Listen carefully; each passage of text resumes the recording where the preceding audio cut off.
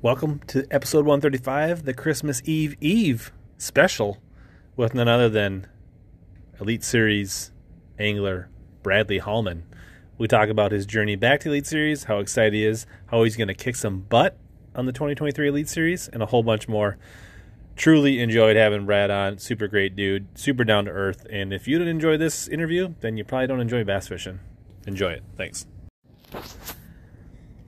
This week's podcast is, as always, brought to you by Arsenal Fishing and a special promo. They're extending the Cyber Week to the Cyber Month through January 3rd, where all purchases on Arsenal Fishing website will be entered into a $500 sweepstake through January 23rd, and you can use code CYBERWEEK23, all one word, for 30% off the entire site. That includes all the in-stock items and all the pre-order items like the Sniker Swim Jig, the new plier tools, many other things, and all the great existing things like Arsenal tactical minnows, braid scissors, sunwear.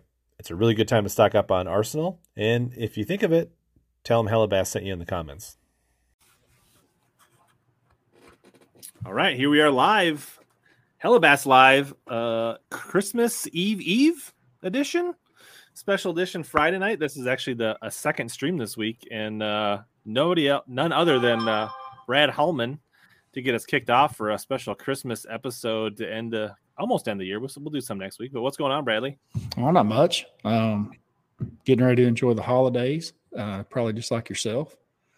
I actually had just spent the day with my daughters. I had my two oldest daughters. I got four children, but the two oldest, 18 and 14. 18 and 13, 14. She's going to be mad at me if I don't remember the difference. Got to be 14. Anyway, like they're old enough now that they can take dad and help him Christmas shop, you know? Like it's the day that every man dreams of. Like his daughters are old enough that you're like, all right, let's go to the mall. Help me do this. Let's get this done. You know what I mean? And they're at that age. And, man, I carried a lot of bags around that mall today. I mean, a lot. But, you know, it was a good time. Got to spend time together, and, you know, it's part of the holidays. It's crazy how run around that we all spend our lives that you've got to have something like this come up. But, dude, great day, and I'm glad to be here tonight. Yeah, I'm there. My girls are 12 and 14, so, you know, we don't try not to go to the mall, but we did go to Target, and then we did pick some stuff out online, and then I just had to order it, so that was pretty easy. So, dude, I avoid the mall like the plague. Like I'm the guy that goes there like once a year or once every 2 years. The girls took me into this makeup place today, right in the mall. And I mean, like the traffic coming into the mall was like going to a Super Bowl football game, you know? And we get in there, there's no parking or anything. You get in the mall, you know, and then this makeup store. And they've got these little bitty items and all these people in the store. Like and I'm sitting there as a 48-year-old man thinking, there's a lot of shoplifting going on in this store right here this time of year. And like, there's nobody watching. I mean, I know they got cameras and stuff, but like, there's a lot of shoplifting going on in there. And I'm thinking, all right, so how much is this piece of makeup? And I pick it up and I look at it. I'm like, so they're allowing for so much to be shoplifted. They have to be. I've never seen anything like it. It was insane. And I asked the girls, I was like, that looks like shoplifting central. And she's like, oh, yeah, I've actually seen people in there putting stuff in their bag before. And I'm like, I bet. Just amazing. Different world we live in. Yeah, it's crazy. It'd be like if just having all the mega bass and the high-end JDM baits right out in front with no security, just right on the edge of with hundreds of people shopping. Hundreds. Yeah. Hundreds of people shopping in there at once. And they've all got bags from another store, you know. This is exactly what it'd be like. Absolutely. Yeah. I think as men, especially as outdoorsmen, we love gift cards, right? Like, yeah. I don't know if that works the other way as much, but like I love getting gift cards to like Omnia and Tackle Warehouse and, you know, places I can stock up on tackle. But I don't know if my wife loves maybe a Starbucks gift card. But other than that, I'm not so sure she's so excited about a gift card. Dude, I'm terrible about getting those things for Christmas. And then like I see them in my sock drawer like a year later before I ever notice them again. I'm like, I need to go use that because that's like $25. And then I will forget and I forget and I forget. I know that's why they like selling them because people like me never use them. It's just $25 for free. Yeah. The digital ones are pretty good, right? Because then I just you can go and just put them into your account. That way, whenever yeah. But then I do have Dustin says I do have some Cabela's Bass Pro gift cards that are $10-$20 a piece. That are riding around in my laptop bag, and then I'm I went there and I forgot to use them again. Dude, how cold is it at your house right now? It is so cold that my pregame beer in my garage was starting to freeze. Let's compete. I'm going to pull up right now where I live on the weather channel on my phone, the app. And I'm going to give you the outside temperature. And I know I live a long way south of you. And I'm hoping that mine is colder than yours right now. Do you know what yours is? It says I'm -5. Oh, my God. Are you serious? Yeah. And it feels like -30. Dude, that right there in Oklahoma is cold as balls. That is cold. And it's 8:30 at night. And it's 14 degrees. That's haven't cold. Been 14 degrees since what day's today? Friday. We haven't been 14 since Tuesday, and we aren't going to hit 14 again until Monday. Really? So I heard a rumor about you today. We need to discuss this tonight. Uh-oh. Since it hasn't hit 14 in quite some time at your house. I heard you were obsessed with ice fishing. Is that true? Obsessed with not going ice fishing would be the correct way to say it. This ice is for your tumbler, not to be fished on. I don't care for it, huh? I mean, I haven't. I did it in college, and I haven't went since. And I graduated in 2001. Yeah, so you don't care for it at all. Here's the thing: I wouldn't mind it. I guess if somebody wanted to invite me out and they were biting, I'd be up for some ice harvesting. Yeah, but my dad and I had gear through middle school and high school, and then somehow it disappeared when I was in college, and I just never had the interest to go out and get a shanty and a auger and the little tiny 2-foot poles and I just never got back into it. I understand. I don't know that I could ever get it. I've lived so far in the South, dude, we were raised where you were just lectured by your dad, do not ever go out on the ice. You will fall through because, ice down here is your ass is going through it and it's bad. And so I was just raised on such a, don't go out on the ice. It would be very difficult for me to walk out on Lake Winnipeg, probably knowing that there was water underneath me. It would be tough. I'm pretty sure after this cold snap, people are driving on the lakes right now. Yeah, no, that would scare me to death. I mean, I've driven on our lakes up here, dozens and dozens of hundreds of times back, but that was 20 years ago. It was nothing to just peel down to the public access and then just drive out on the lake. So it's early winter right now. They're already driving on it, you think? They're going to be close. Up northern Minnesota, I bet you they are. I guess people in chat, there's probably some people in chat that actually ice fish. I'm just saying after this cold snap, when it dips down this cold, this long, I mean, it makes ice, especially because we don't have a ton of snow and the wind's blowing. So it's going to blow it off the lake. It'll really make ice. So let me ask you this. We've probably discussed this before, but Derek Remitz was my roommate for 6 years. When Remitz came out on tour and won his first Elite Series event, and then basically about 2 in a row. He finished first and second the first two. Amistad, then went out to California. He's my roommate then. We'd known each other for a few years. He was from B Branch. No, that's where Larry Nixon's from. Gosh dang North Branch, Minnesota. He was from North Branch. Yeah, not B Branch, North Branch. Are you north or south of there?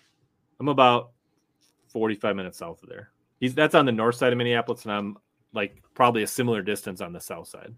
Damn it, it's that cold where you are right now? Mm-hmm. Wow. Brian Casey lives in the metro, and he said he drove out on the lakes today, 3 miles. Wow. Justin lives just west. He says we're driving. So get an ice hut and get live scoping and invite Randy. That's a good one. Where's that? By the way, dude, you don't have this. See if I can get this in the camera. This is a holiday. This is really good stuff. This is special. Okay, so I've at least got it to where you can read it. So have you ever had a Shiner Bock before from Texas? Yeah. Yep. So they make a holiday cheer, which is a Shiner beer for just during the holidays. It's pretty thick, but dude, it's a nice beverage over the holiday, no doubt. Give Shiner a plug here. I doubt you find that in Minnesota. Probably not. Cool. Got a few comments. So, happy birthday, Jim. So, several Christmas cheers. Nick says, congratulations, Brad. Obviously, kudos. I guess I haven't talked to you in person. I probably sent you a note or something, but congratulations on making the elites. Welcome back. Thank you. It's been, 11 years since you left? It's been over a decade, dude. That's how old I'm getting. Yeah. Right? 2011, I think, was your last season on the elites. Yeah. Yeah, a long, long time ago. Dude, it's so bad that I actually, last night, I was sitting there and, you know who Ryan Nolan is? Nolan Ryan is, right? Mm-hmm. Pitcher for Texas Rangers and the Houston Astros and all that. Yep. Anyway, they had a documentary on him, and I'm like, damn, I'll watch this 40-year-old man that comes back and keeps pitching strong. And I found some intriguing parts that like tie into myself. It's pretty bad. The old man. He said that he was so old when he was pitching for the Rangers. He said he didn't even think of himself as old. And somebody said something to him, and he said, I got to noticing, like obviously all the players that I played with were younger than me. Mm-hmm. The manager and assistant manager were younger than me. He's like, hell, maybe I am old. Like everybody was younger than him. I watched, I saw quite a bit of Nolan Ryan. He kind of in his towards the end, slightly primed, like when I was in middle school, high school, he would have still been pitching. And I just remember kind of towards the end, I think it was Ventura from the White Sox charged the mound, and he pummeled Nolan just disposed of him like a wet rag. And I was like, that was freaking awesome. So if any of you guys get any ideas in the rim canal, come charging at Hallman. Hallman still got it. He'll take you down just like Nolan did. Yeah, probably for the same reasons too, because we got charged when we were younger and we didn't take the aggressor side of it. And so like we made up our mind after the first time, like, okay, if this happens again, this is what we're going to do different. You know what I mean? Mm-hmm. Yeah. I don't want to forget this here. So welcome Caleb C, new member. Welcome to Team Hella channel member. That's awesome. So he gets a one of us. Welcome Caleb. Awesome. All right. A couple other comments here I want to get to. Let's see here. Yeah. So Ron says best year, one of the favorites. A bunch of people said Hallman's a beast, one of their favorites. Yeah, I've been looking forward to this. I enjoyed chatting with you. It was exactly 2 years ago that we chatted. December 20th, 2020. Yeah, been kind of looking forward to having you back on since. We had a good chat. Believe it's been that long, dude. I can't believe it's been that long. And I feel like, even though we haven't chatted, obviously you've been on with Castledine, and you sneak on to BTL from time to time. So I feel like a lot of us keep up, but so it doesn't feel that long, partly because of that. You impressed the hell out of me, I guess about a year ago. Impressed the hell out of me, bro. We had been up to a riders convention up on the Mississippi River, and in Wisconsin. Were we in Wisconsin? Madison? Where were we? La Crosse. Yeah. Is that Wisconsin? Yep. And the week after we left, y'all had that derby, and you just crushed on them. I'm talking like within days. And dude, I've been out there fishing for 3 days. You crushed that big old bag, and I'm like, all right, I got street cred for that, boy. Like, that's legit. Like, that's not easy, because that place was tough. It had been beat to death all year long. It was a tough time of year, and that was very, very impressive. Blind squirrel finds a nut every now and then. You found a damn big good nut, I'll tell you that. Well, so there's a funny story to that. So, with Bass Nation. So I don't know if you ever did it, but obviously, Pang Rack, and he fishes the Bass Nation, right? So we had our qualifier was the year before to make that regional, and I finished 11th for our qualifier. So I was the first man out. Okay. And then basically when you were down there, that Thursday afternoon or the Friday morning before practice, it was either a day and a half or 1 day before practice, somebody had to drop out. So you like already were down there just in case somebody No, dropped out? I just like You just dropped live close everything. enough. Yeah. I mean, I mean, it's 2.5 hours from my house. But I hadn't been down there all year, but I kind of stayed prepared. Like I was like, I just like told people at work, like if somebody drops out, I'm going to be gone that week. I told the wife and kids, if somebody drops out, Right. Dad's headed down there, and it happened. And then actually practice was really tough. I think I caught 7 keepers in 3 days of practice. And then I didn't have a fish in the boat till almost 10 o'clock the first day. Wow. And then just started making things happen and ended up leading the tournament for 2 days and then almost finished it, but not quite. So it was very incredible, dude. Like I said, I've been there, and we were kind of staying back in the back canal, a lot to shoot some video and different things. Yep. But I ventured out on the main river a few times because I've been there before, and tried to run a couple little backwater deals that I knew about. They were kind of little sweet spots, and I mean, there's nobody there hardly when we were there, and so and it was tough.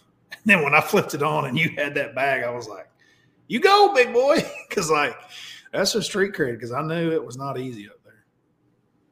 Yeah, awesome. So yeah, last time we talked, you had just finished up season 1 of the Opens, going into season 2. Yeah, so it has been a while. So I kind of watched the first beginning of that, and I couldn't remember. So you did spend 3 years fishing the Opens to get back. Yeah, it took me 3 years to get through there. And,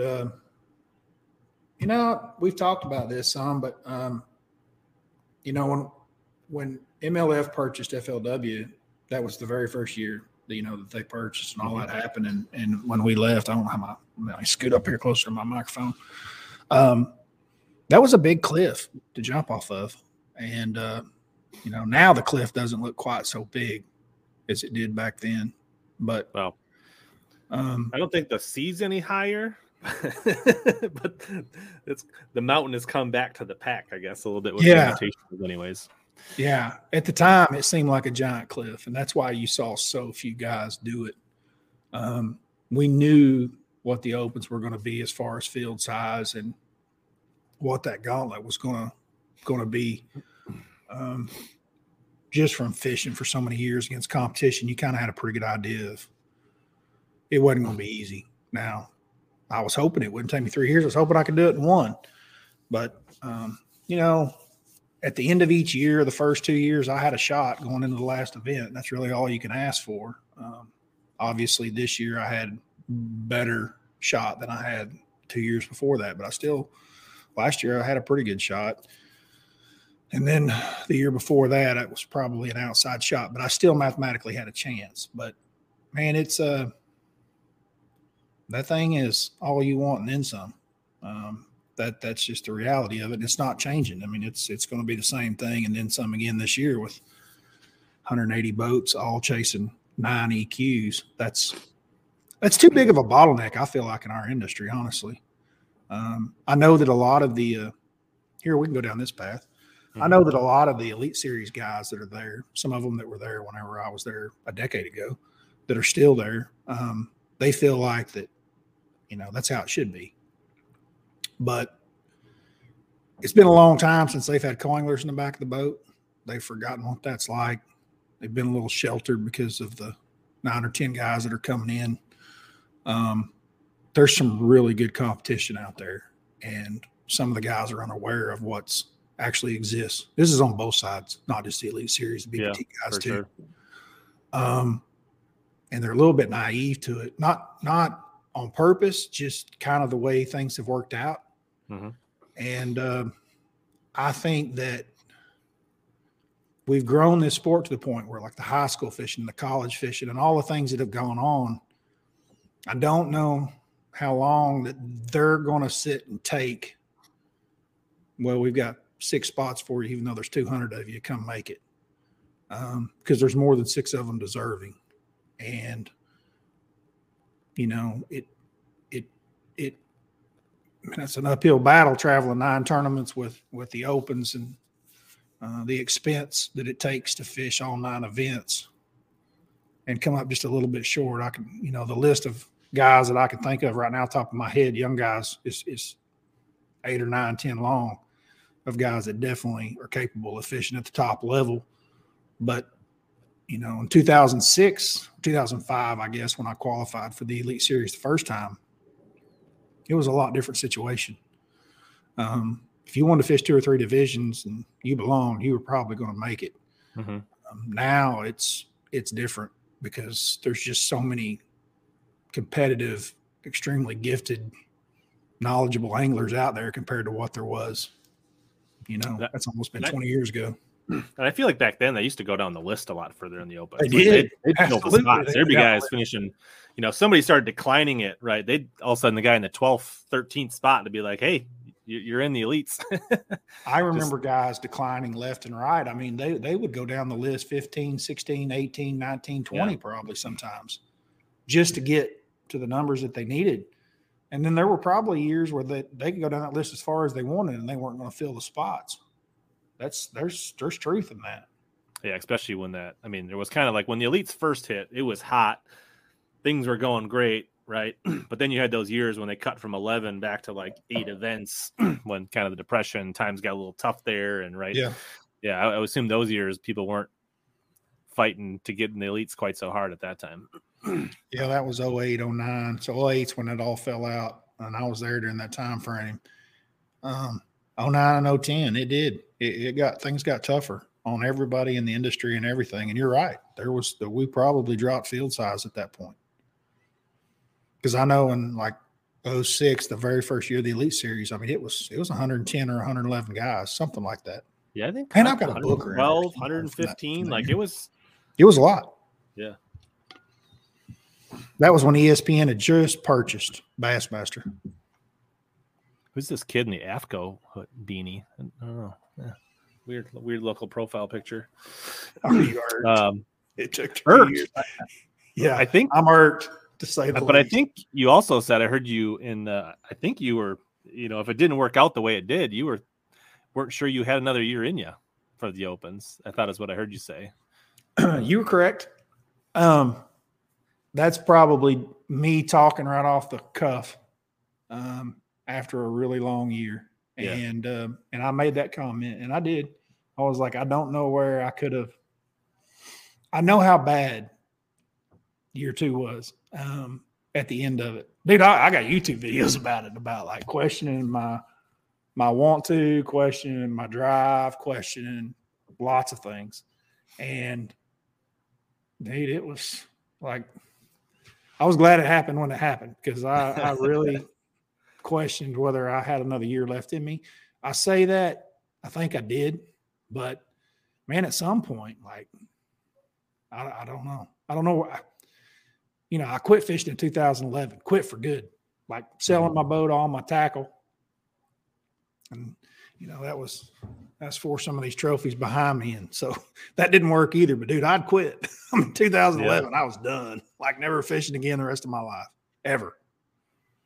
But yeah, that was right when whatever September, early whatever when that right like late in the fall, right when it was like over. you just fished all night and like when you were sweating it out, right? I'm sure there would have been a lot of probably flip flopping back and forth as you closed in on registration deadline for the EQs. But hey, we're glad you made it, dude. It's just hard. It was very hard for me, and I don't think a lot of guys publicly come out and say that. I'm not ashamed to say it at all. Like, that is difficult. That is the most difficult thing I've done in fishing, and I knew it was going to be going in. Now, part of that is because I'm just not a very good points angler. I never have been. It's not my style. It's not that I don't try to be my style. It's not that I don't try to form to that. It's just what becomes attractive to me on the water doesn't fit well into being a good points angler. Yeah. My style and what's attractive to me tends to be, and it's not like you think all this out and you make these decisions. It's just what happens. But like, if I can get 2 or 3 good bites, the ones that count, I'm like, let's go chase this and see if we can get 5 of them. Yep. It's just hard to turn that down, and at 11 o'clock in the morning when you don't have fish in a boat, most guys are like, all right, where can I go to catch a limit? I'm like, the hell with the limit. We're in Florida. If I can catch 3, way more than a limit, let's just go see if we can catch them. It's just the way that I think. It's the way I'm instinctual. if that makes sense. So I know I'm not a good points angler. Dude, I never even won the points in the BFLs in Oklahoma in all the years that I fished here. Like, I led it a few times, led it going into the last event 2 different years in a row, but I never won it. I couldn't win the points because, I don't know, some 4-pounder somewhere, ghost, would lead me away to think I could go catch it somewhere, I guess. Yeah. Well, and there's been a lot of guys that made good careers, and you've made a good career up to this point. I mean, you know, you've got several red trophies back there to prove that system works. And, you know, if you can, you know, I mean, there's a lot of guys like, you know, Swindle and Lowen until recently, right? And there's probably a list of another easy 10, 12, 20 guys you could list that have just been journeymen. They have been consistent. They've made a bunch of classics, but they've never really popped a win. And then there's the guys like yourself that have a couple major wins, and, you know, you make some championships, you don't make some, but like you can do it both ways for sure. There's no one way to do that. Dude, those trophies to me, like, they're just there forever and they don't go away. Money spins and all that. We can talk about me finishing 15th in the AOY every single year. What the hell ever? Screw all that. I want the wood. You know what I mean? Yeah, I want this over my head. Like, I want to know that I beat everybody there, and I want the names to be, you know, Jason Christie, and I want them to be, you know, I want them to be those guys. I don't know. Yeah. And just to some degree, right? I think there's the guys that have made a career of it by being consistent. I don't want to be harsh, but guys that have 2 tour wins or more are a lot more memorable and stick out. And, you know, I mean, that publicity you get from being a multi-winner, you know, there's quite a few guys that win one and you don't ever see them again. But you start to go people with multiple tour wins, right? That list gets short real quick. Real quick. It does. It gets short real quick. It's actually amazing how short it'll get. You think of guys and you're like, he's never done that before. That's amazing. It's, I don't know. To me, that's just what I enjoy. You know, I mean, that is, I heard Hackney talking about this the other day on a podcast, and dude, it's the damn truth. If you could take that feeling of what that is and you could pour it in a bottle and put a lid on it and sell it, man, I mean, there's no drug that beats it. Like, it's the best drug in the world. And it's not just the winning. It's knowing that you figured it out, you know, like when the process starts going through your mind, when you almost start feeling like Evel Knievel on the water and you're like, oh, wait till I go do this. It's about to get better. And it works, you know, like, and you know, it's going to work before you go do it. And it just keeps getting better and better and better. Like, that's a feeling that, like I said, if you could put it in a bottle and sell it, it'd be worth a lot of money. I mean, even it's high like no other. Even within the tournament, right? Like that lacrosse thing, right? When I was like, I didn't have a fish, and then I was like, the water was rising, and I was like, what about that one sand drop that was almost dry that I found in practice? And then I roll up and I catch a 3.5, and I'm like, roll around the corner, catch a 3 on a frog, right? And then like throw a sea rig and catch a big smallie on a different spot, and all of a sudden, you're like starting to fish everything that was just dirt when you started, and you're like, ooh, they're coming up with the water, like big time. Yeah. That's the kind of stuff I'm talking about, man. And like figuring it out in the moment. And, you know, like I said, when you start in your mind and you can see the future on it and then it starts working, it gives you a lot of confidence. It's a really, really great thing. Yeah. And absolutely. The tournament's part of it, but also there's a bunch of people that, you know, fun fish that watch this as well, right? There's still those things. You make that adjustment and you're rewarded like that. That's just it. That's what we're all looking for. I feel bad. I forgot to turn the Christmas lights on. So there we go. I'm laughing at Panger and all these comments. You realize he's in here, I guess. You posted one of them a minute ago. Yeah. I haven't been keeping up here. But I did. So that's kind of interesting. Like Jig Squad says, you know, the opens are the real deal, and it's getting even tougher. It is. And I think it is. Like, I mean, obviously, percentage-wise, I think you can make the argument, right? 9 out of 175 is a better percentage than 3 out of 200. But 100%. But also, right, and then the 3 out of 200, you can't have one bad day out of 6. Whereas 9 out, I mean, but then the competition is it changes the game too. You know, like what you're shooting for. That's what a lot of guys don't understand is like it changes the format of how you're fishing. When it was 3 divisions, which a lot of guys thought when that thing came out that I was like all for the 9. And I think it's great the way they're doing it, and I understand it. But me personally, I like to gamble too much. Like I like the old format better. It's almost like you get 4 bingo cards, instead of just getting 1. You can play the overall for 3 spots, or you can play each division for 3 spots. And like, even if you mess up here or there, you still got a division. I always like that system better. Now, does that bring the best overall angler to the Elite Series? Probably not. And the 9 definitely, but it changes the strategy. So like if I'm fishing this year and I'm fishing on 9, I'm going to fish that different than each division, because each division to finish in the top 3, dude, you got to catch them big time. I mean, it's stupid the numbers that the top 3 have. Like it's really, really, I think it was 40 or 45 is what we finally figured out. Like you couldn't finish below 40th. Yeah. You basically had 50 points, right? Like that's what it was. Yeah, you basically had 50 points. That's what it was. So yeah, you couldn't finish below 45. I mean, if you finished 45th, or you could do it one time, then you'd have to top 5 the next 2. Right. And even then, they'd have to be like a 1st and a 4th, or a 1st and a 3rd, or something. Yeah, that's the deal. You had 50 points, so out of 3 tournaments. I mean, it was stupid. You had to catch them really good, and those were all, for the most part, 225 boat fields, not 200. Which I've heard. I know that Hank was talking about this, and I haven't heard a lot of people talk about this publicly, but dude, that field's supposed to be 250 this year. They raised it 25 more boats. And supposedly, once the 175 filled, when they opened it up to each individuals, it took 9 minutes to fill those spots. Yeah. Quite the scuttlebug. Which means those, the other thing, right? Those extra, whether it's 50 or 75 boats they got in those single divisions, those people are in there because they think they can win those events. You know what I mean? Those are filled with mostly locals and guides and, people, regional anglers that fish those circuits a lot. Yeah.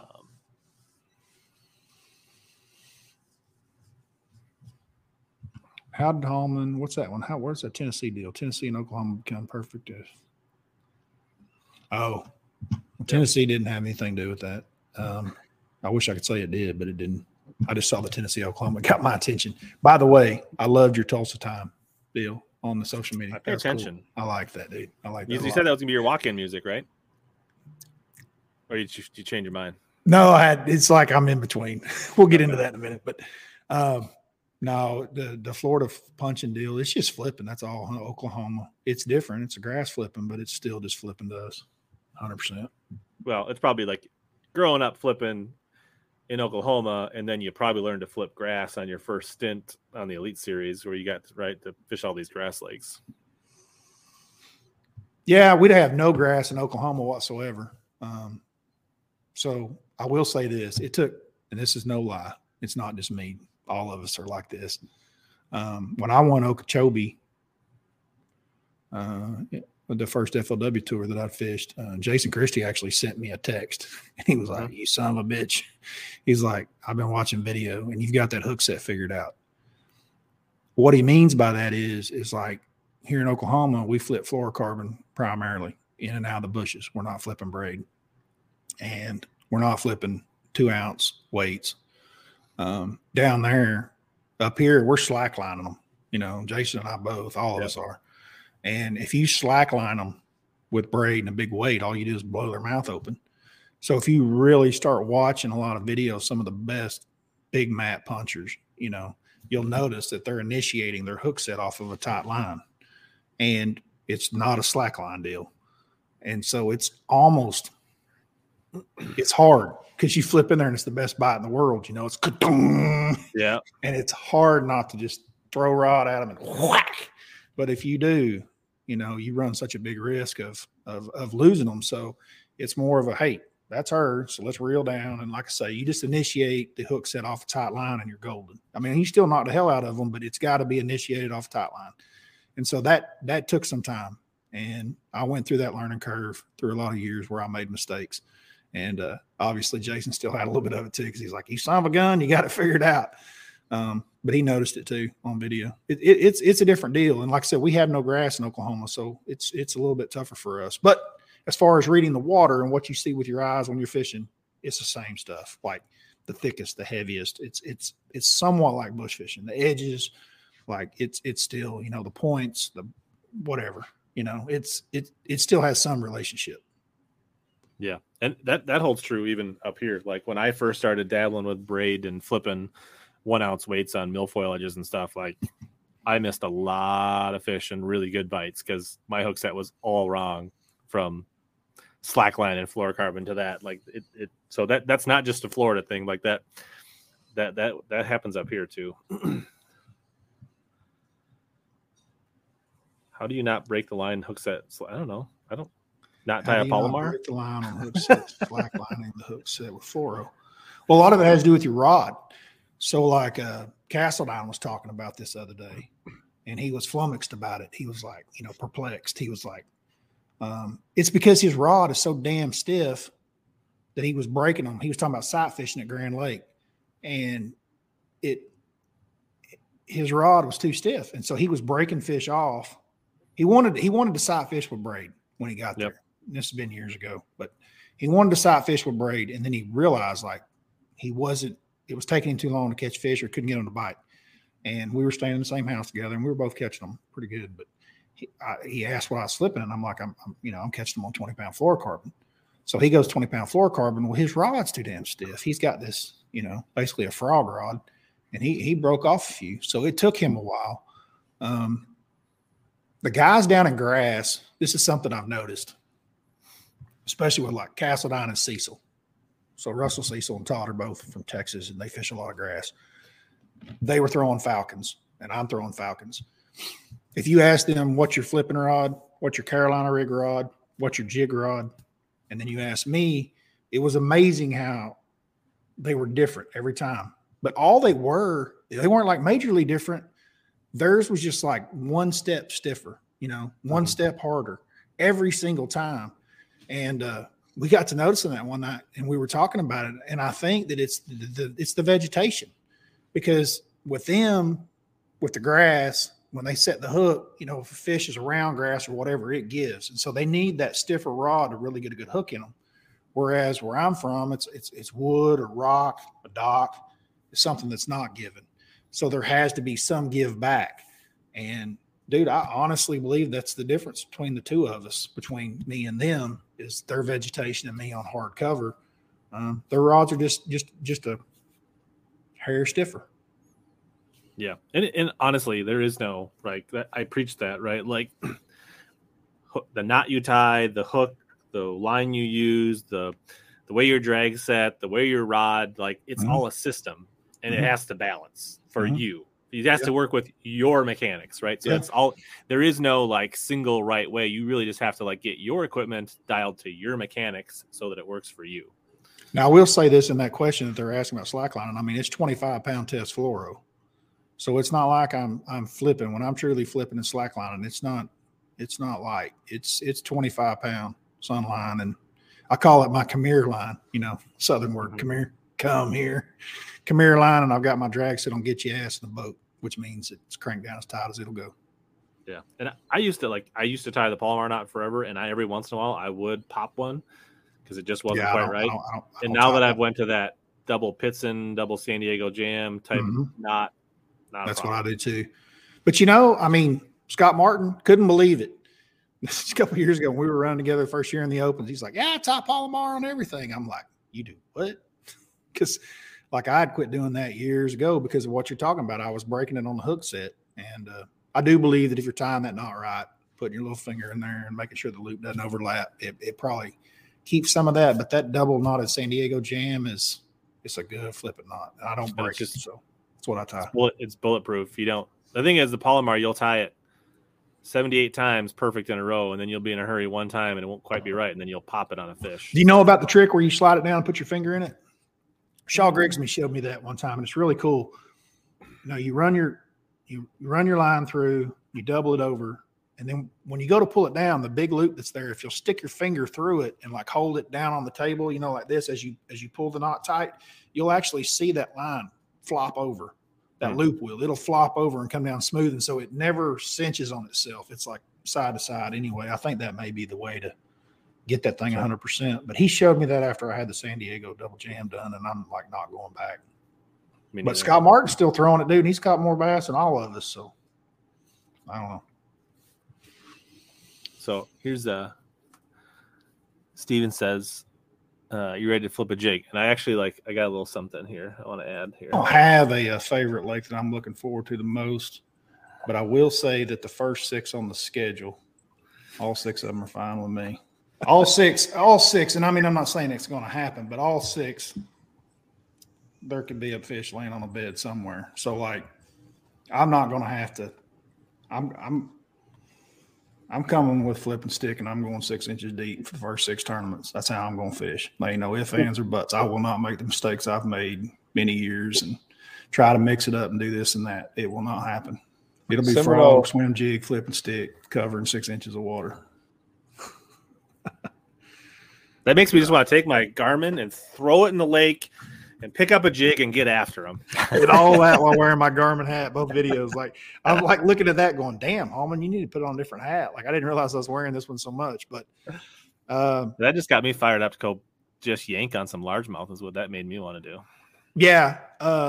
This is a big deal for me, Rich. Like, I visited with some of my buddies that are on the Elite Series, you know, and they've been there forever, and talking to them about it. And this is the smallest field that I will have fished against since I left, over a decade. This will be the smallest field that I fished against. I like that. Like, that gives me a lot of excitement. That, along with the fact that it's early in the season. Why are y'all out of focus, bub? I don't know. This webcam needs to. Your I think it's part because my ring light went out, so it's not getting backlight. So I think you have a ring light. Yeah. Well, not anymore. It's going to go thrown in the trash. That's good. That's what you need for Christmas. Yeah.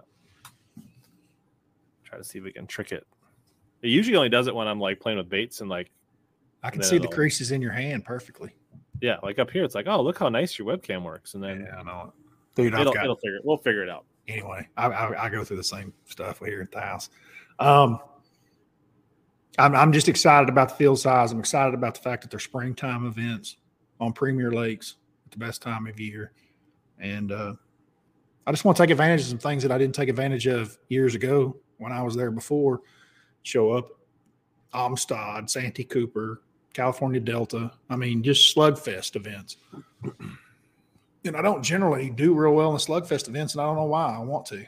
Like, it's just, how the hell can you not get excited about going somewhere to potentially catch 30-pound bag, you know, the dirty 30. So, yeah. Just don't go let Johnny Cox be the only one to do it. Go join the party.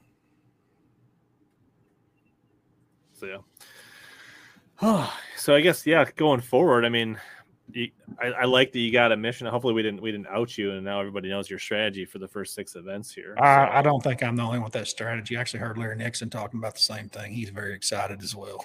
Larry's like, they can have the electronics. They're going to be on the bank. Yeah. So speaking of flipping, Hallman did design the BFE. Hanger had a lot to do with it too. Yeah. I mean, co-design. Big part of that. There's actually some really good episodes on BTL. If you really want like the dirt, there's like whole shows where they're walking through that. So that's probably. I've actually got a YouTube of the whole design. Oh yeah, you do too. Yeah, you got a video on your channel. My daughter drawing out the bait. Me and Panger talking on the phone about the night that we named it. Like everything. So, since we talked about going shallow, and I mean, where do you stand on big baits? Is that like in tournaments in the Elite Series? Is that something you do have situationally, or is that something you don't even want to cloud your mind with? Like, where do you stand on that? So if we go to California and we're on Clear Lake, I'll throw whatever. I don't care if it's 14 inches long because I know that it works there. We go to Gunnersville, I'm not going to throw a 14-inch bait, but we go to Gunnersville and I'll throw an 8-inch bait. You know, May and June, I have no problem throwing big swim baits then. It just depends on where we are and how I can put it in my arsenal. Does that make sense? Mm-hmm. Like I'm not looking to go throw. So like the glide baits and stuff, I'm not.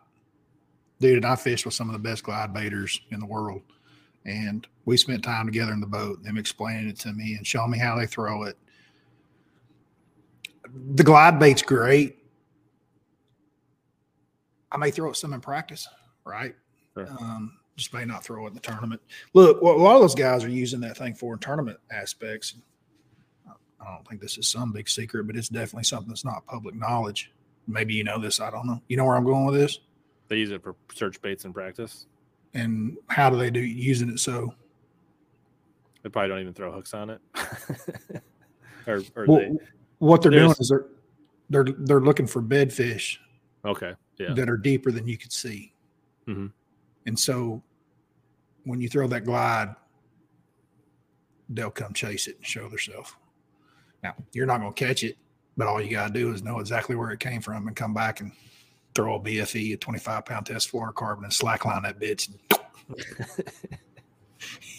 You know what I mean? Yeah. That's what it's about. Yeah, I feel like I always carry like my swim bait boxes thinking that someday I'm going to be in a tournament.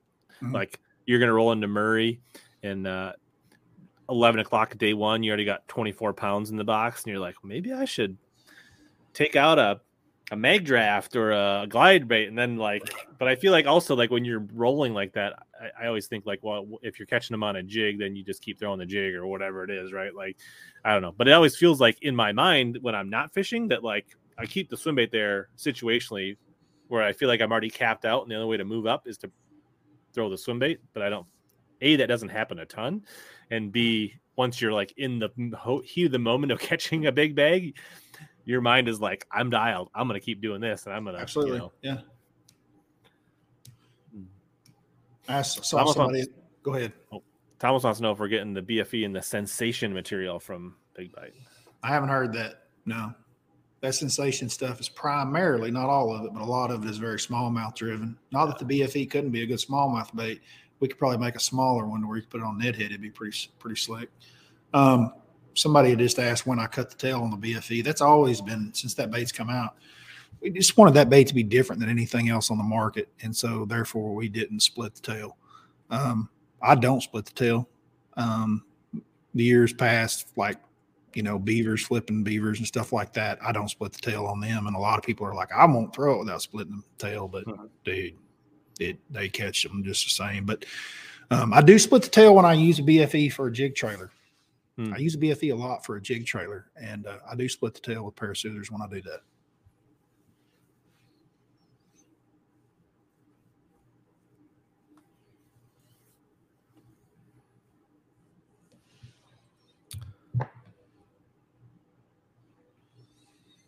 Yeah. So Sean's basically asking why is flipping, straight line, 80-pound Dacron fell to the wade side for in favor of pitching.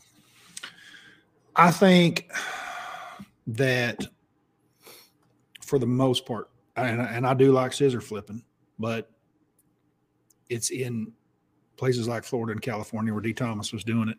It's target-rich environments. Target-rich environments when you're very close to the target. So like a bunch of reeds where you don't want to just flip and then make another flip 6 inches or a foot down the bank. You want to make it every 6 inches down the bank. Does that make sense? Mm-hmm. Because if there was a fish there, she could miss the bait. If you moved 6 inches over, she'd never see it. And that's, to me, when the scissor flip becomes effective, because you can get more faster and closer, but yet your boat speed's not going very fast. A target-rich environment, a very, very target-rich environment. If that doesn't exist, then the pitching is better than the old scissor flip. And quite frankly, I've pitched so much in my life, and it's so fast.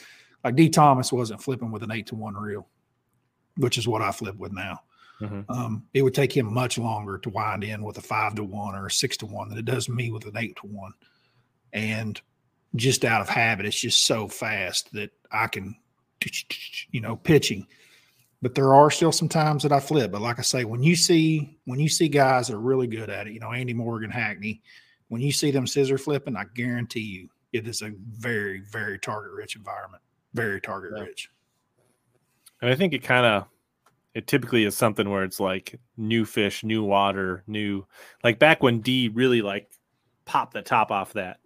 Those fish literally had not been touched. Like it was like brand new, fresh fish that hadn't seen lures. But now, with fishing pressure and education and, it's harder to find those fish that you can get right up on top of and get. Yeah. Bow positioning is a big part of it. Yeah. You can't get that close to a lot of them anymore. back then, you know, they were in the cover and didn't spook them. Now they're like, there's a boat there. I can hear your trolling motor and your electronics knocking. You know, you've got Humminbird at 360 and Garmin Live Scope. They can hear it all.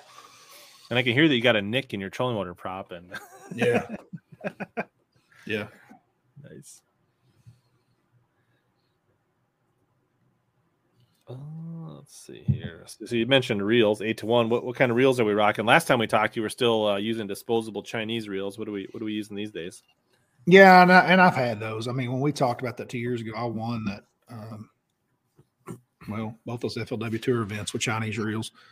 Man, what happened was is you know, you're buying those things online at, I don't even remember where I was getting them. Gone blank, but basically out of China, and those same reels don't exist. They're always changing them, and there's no name on them because they're in Chinese lettering. And I should go get some of those. Everybody talks about them so much, but they were like $20 a piece. But they were good reels. Like I could use them for a year or two. A bunch of them. You know, 1 out of 15 might go straight in the trash, but like it's $20. But it's just all been Shimano's again. You know, it's just easier to spend a couple $100 on Shimano and use it for a long time. So I just buy Shimano's. My deal with the reel sponsor is that I've been with Falcon so long and they don't make a reel. Mm-hmm. And so everybody else that makes a reel makes a rod. And so they're like, yeah, Almond, we'd love to have you, but you got to use everything. And I'm like, I'm not doing that. So, you know, that's kind of where I'm at. But Shimano's, without a doubt, day in, day out. I've used them since I was a kid. It's always been my favorite. Tried a few Daiwas, like them. They're okay, but I don't think they're Shimano's. I never have. Shimano day in, day out. And I don't buy that real expensive stuff either. You know, $200 Shimano and I'm good to go. It'll last for years. I mean, Candy's still rocking some of those green ones. Yeah. I used to clean my own reels back in the day. I had a whole bunch of those green ones, and God, they lasted forever. That's probably the best lasting reel of all time. We kind of talked about, like, you know, flipping and shallow. Do you turn your electronics off when you? Mm-hmm. So you feel like in those first 6 tournaments, there'll be quite a few times where you're gonna shut everything down and. Yeah, nice. I don't like mine chirping. I haven't liked that since the 90s. I turned mine off. First time I heard one in a garage, you know, when the boat's in the garage, and you're like, it's pinging off. You're like, tick, tick, tick, tick, tick, tick, tick. Yeah, turn that stuff off. That's a good question, Dustin. Like, how many people have actually, like, I definitely have flipped. Partially because I grew up I'm a little bit older than Panger, but I did casting kids for like 1 year before I aged out of it. So I had to flip for the casting kids target. But I have done it. And there are some situations still up here, like on the river, Mississippi. You'll get some of those really big river laydowns where you'll want to get up and there'll be duckweed and matted up in there, and let's sit there and daub, each little hole. And that's the kind of situation where, like, you can let the current sneak up on it, and then you can be quiet and, like, pick something apart. But there's probably a lot of people that haven't really done true flipping. That's probably true.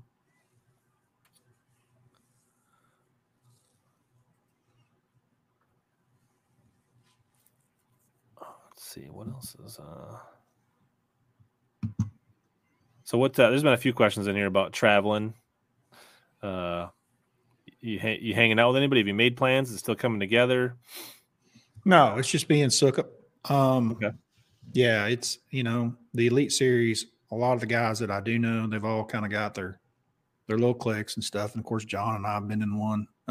So it'll just be John and I. It's easy. We're both from Oklahoma, good friends, and it just works good for us. So, like I said, a lot of people have kind of already got their little cliques and quirks working. And I've got multiple guys that I've roomed with before on the Elite Series right now that Brian Schmidt, Scott, and actually a few more. But dude, I hadn't even called them about it because, like, I know that everything's working smooth and it's hard to be the third wheel. And John and I have been rolling anyway. Panger or Upshaw, or if not both of them, could very well qualify next year is my hope. And so, the house gets a lot bigger once those guys come on board. So I'm looking for both those guys hopefully next year. Yeah, that'd be sweet. I mean, obviously, like you said, you room for Scott and some of those guys, but it's not it's not as easy as it sounds to add a fourth or fifth person to a house, because that changes the houses you can get, and the biggest thing, dude, is parking. Yeah, think about it. When you start adding another truck and another boat, if you're 3 deep, then you got to add a fourth truck and boat, and dude, four and a lot of these places we stay barely have room for 2, more or less 4. So that's a big part of it. Yeah, for sure. We do, for our state tournament, we have 10 guys in our club with 5 boaters and 5 non-boaters. So finding a place where you can park 5 rigs is not easy. Right.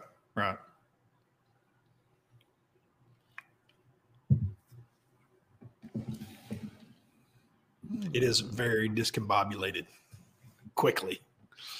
Yeah. So is there any time you don't? So when you say 25-pound test, that means, like, is there other times that you drop below 25, or?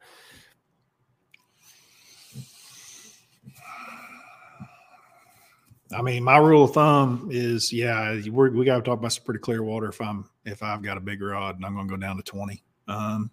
Flipping. Sure. Flipping some docks maybe with 20, but I'm not flipping bushes with 20. Mm-hmm. If I'm flipping anything at all that line's going over or around, I'm 25 fluorocarbon. And I'm not using fluorocarbon. We're not using, even Jason, like none of us are using fluorocarbon in Oklahoma because the water's clear. It has nothing to do with it. Like, they can't see it. It has to do with the wood. Yep. And digging in. Yeah. The fluorocarbon is just less maintenance, right? So it just flows. It makes your day, like braid, it's like hung up in there. The wind blows, it gets around a piece of bark, it's hung up and it twists. It's just a lot less maintenance, and it's just a lot faster. And we don't have 7 and 8 pounders to break us off in there. I'm not saying we don't have 1 or 2, but for the most part, we don't get broke off in there. So that's why we like fluorocarbon. How often do you go heavier than 3/4 or 1 ounce when flipping shallow cover? Shallow cover is a word, because a lot of times with hard cover, like what we're talking about, bushes and stuff, it has to do with the depth of it. So shallow cover higher than that, I would say less than 10% of my flipping, but it's anytime there's mats and things like that, know. So non-grass, what's your typical bush? Like, depends on the weight, but like 1/4 to 3/8. Yeah, so pretty light. Maybe half. Now, as it gets deeper, like a lot of our stuff floods and it'll get 10, 15, 20 foot high. I don't want to flip a willow tree that's 15 foot deep to the bottom with a 3/8 ounce weight, ounce and a half, straight to the bottom.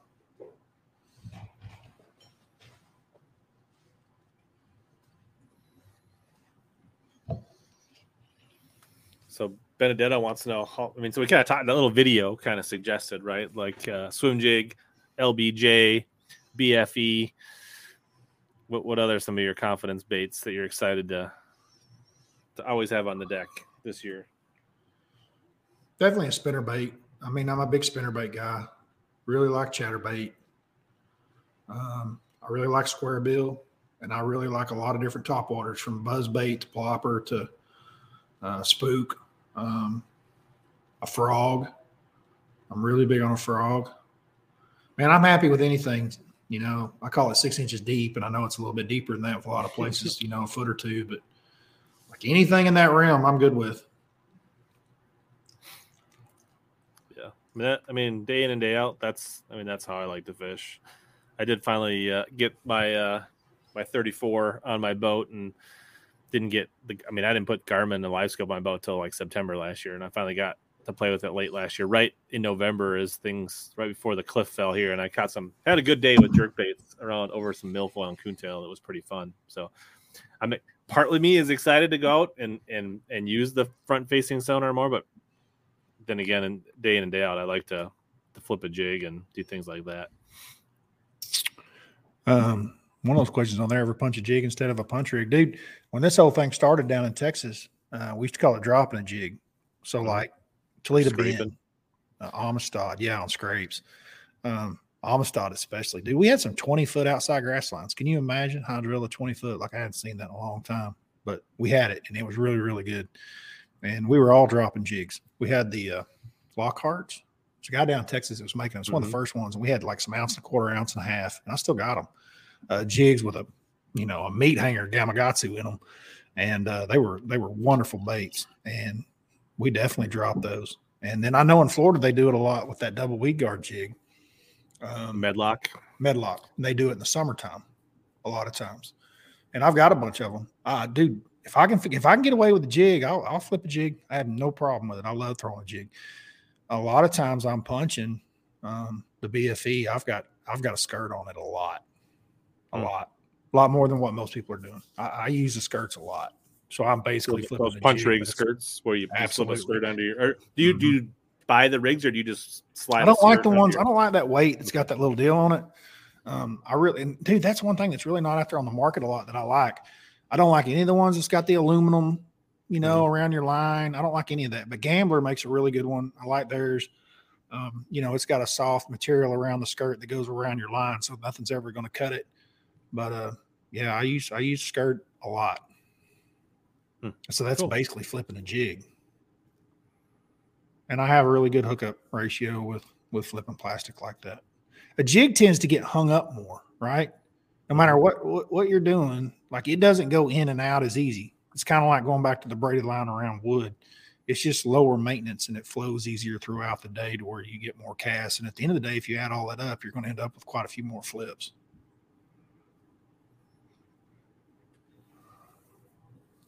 All right, we got a run on rod questions here, so we're gonna go rapid fire on some rod questions. So Dan wants to know, what's your fluorocarbon flipping rod? Falcon Amistad Extra Heavy. And is that only in one series, or is that? Could be in any of them. I don't care. They make it in all. I don't know. I'm not. They make it in a low rider, so it doesn't matter how much money you want to spend. You want $120 rod or whatever, they make it in a low rider. If you want the most sensitive light thing out there, they make it in a $230 Cara. They make it in all. Amistad Extra Heavy. I'm sitting here popping that off. They may make it just in the expert and low rider. It's got to be in all. It's got to be in all three. Amistad is probably my favorite rod. The Amistad Extra Heavy is definitely my fluorocarbon flipper. Amistad I flip braid with, but it's not my grass rod. My grass rod's an 8-footer. Amistad is a 7.3 and the Extra Heavy is a 7.4. Man, I'm between the Swim Jig Series rod. So favorite Falcon frog rod. Jason likes, I think the head turner, I think is what he uses. It's like a 610 head turner, I think's his. I like a bigger rod than that. I like the swim bait rod. Castledine and I both were on the swim bait rod. It's 6'3" or 4, and it's got some meat to it. 7.3 or I think it's 7.3. You said 6'3", and I was like, that seems really short. Did I say 6? I'm sorry. Yeah, definitely 7.3. Yeah. And then Dustin wants to know, when are we going to see a signature Falcon Cara, and what would it be if it did happen? It'd probably be that 8-foot flipping stick for the grass. I don't know if I'll get a signature series, but we're gonna work on that rod. We've got one right now. It's really good. We do. We got an 8-footer, and it's a good flipping rod. But I imagine that's probably the one that, like I said, I don't know that I'm going to get a signature series out of it. I'm not worried about that kind of stuff. The problem with the 8-footer, we would have done it sooner. Don't sell many of them. It's regional, right? It's only in certain parts of the country, and so it's not you can spend a lot of time and effort making it, but you just don't sell that many of them because it's not an all around rod. Does that make sense, Rich? What I'm saying? Yeah, I mean day in and day. I mean, I haven't. I mean, I have 8-footers. I've used them, but at Falcon, we're very, very elite, tournament angler oriented. Does that make sense? Yeah. And we realize that we want to hit even the niche stuff really well. So I would imagine that rod is coming. Yeah, and I mean, in nobody's list of like, here are the 5 rods you need to go bass fishing. An 8-footer is never in that time. You know what I mean? It's always like, like definitely not an 8-foot grass rod. Situationally, an 8-footer for 10 XDs or for A rigs or for here's the rod you take or and tie punching. here's the rod. But all of that stuff, you can do with a 7.6 or a 7.4 most of the time. There's a few times when the 8 foot is the deal. And just, I mean, not for tour guys, right? Tour guys, 20, 21 foot boats, 8 footers not a problem. But for guys that are running 17, 18 foot, some of the smaller aluminum, like an 8 footer is a lot to deal with on a deck or some of these rod lockers. It's not a pleasant situation in some of these older bass boats. Yeah. Totally agree. I mean, if you're a big swim bait guy, then the 8 footer is a day in occurrence. But if I could personally design one and have my name on it, that's what it would be. And it's a big stick, but that's what I like, the big stick. So are the new contacts helping you read the comments tonight, Brad? 110%. Dude, you've been paying attention. This is like, so a lot of what, I try to figure out how I could really improve my off season. And something I've been struggling with the last couple of years is my eyesight going away. And I've had, 20/10 vision. I've had really damn good vision my whole life. And I started noticing slipping, and it's kind of gone little bit by little bit over the last 3 years. Dude, it's still not bad. Like what I'm complaining about, the eye doctor doesn't even want to hear about it. I'll tell you how little it is. My right eye, in contact form, he told me, he's like, and I had to go to 2 or 3 eye doctors before I finally got someone that listened to me. He's like, your right eye, they don't even make a prescription for as little as it's off that you're complaining about. Right. And I'm like, well, but he's like, your left eye's got astigmatism and we can fix that. Try this, put it in my eye. And I was like, yes, that's what I'm talking about. And so then he put up the little screen, and you read, he's like, read this. And so I read off the letters and he's like, okay, that's 2020. Here, read this. So I read it and he's like, really good. That's like 2015. He flips up another one and he's like, nobody ever reads this one. And I was like, let me just try for a game. And I couldn't read the whole line, but there was like 6 letters on it, but I got like there was like 7 letters on it, but I did the last 5. I was like, I can't see the first 2, but then it's ZXWZ. And he's like, are you kidding me? I'm like, nah, that's what I want, bro. So, I mean, I wanted to be able to see. It has a lot to do with, sight fishing, bed fishing, seeing what's going on in the water at the distance. Like when you've had that kind of eyesight for a long time, it's very frustrating when it starts to fail. Yeah, I was listening to that driving around because I think it was at the tail end of the crochet show on BTL, right? Yeah, bopped in, right? And I was like, as you're talking, I'm like looking at something because like I feel like I can feel like there's certain things, especially when I wake up in the morning, it like takes me a lot longer to like 100%. I'm saying, what I mean? Now I'm starting to like, can I still see that sign as far as I used to 5 years? And I'm like questioning, like, so I can tell you, Rich, it's you're that age where it's starting to change, and most people just lose, up close. Like what you're talking about. You wake up in the morning, you grab your phone, and you're like, man, that damn thing's blurry, right? Like worse than it was when you went to bed. It takes a little bit to kind of focus in. And that's your up close vision. And you're right. That's what most of us lose. I remember my dad and everybody's older is like, your arms get too short. It's being funny because you can't hold it out far enough to read it. I was actually losing both at the same time. I was losing up close and I was also losing away. And the away is important to me. That's what I feel like is the most important.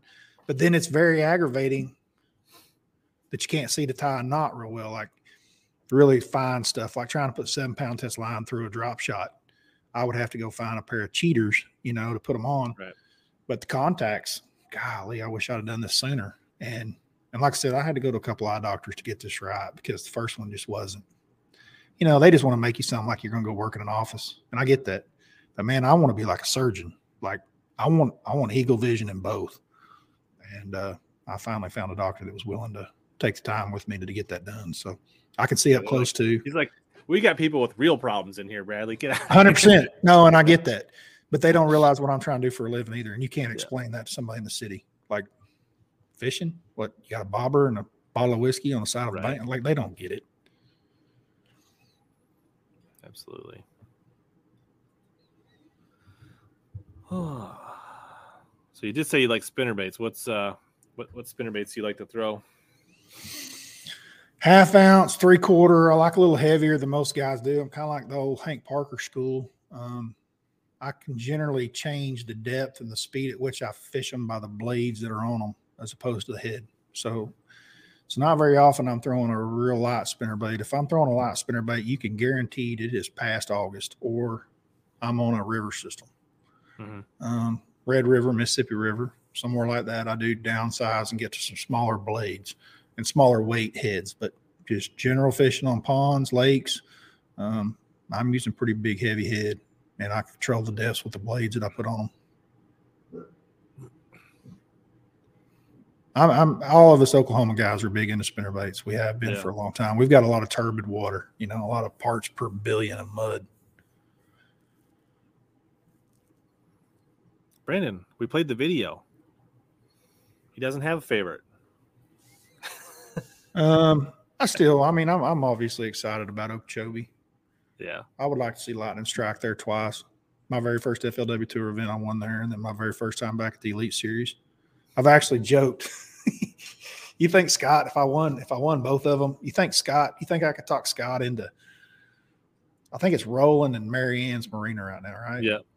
Is that the name of it? Is that the actual name? Roland and Marianne? I don't know. I'm not sure if the name is switched, but yeah, it's the Martin. His mom's as sweet as she can be. She's the one that owns it.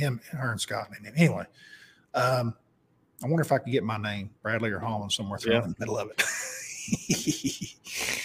I don't think he'd go for that, but I'd try like hell.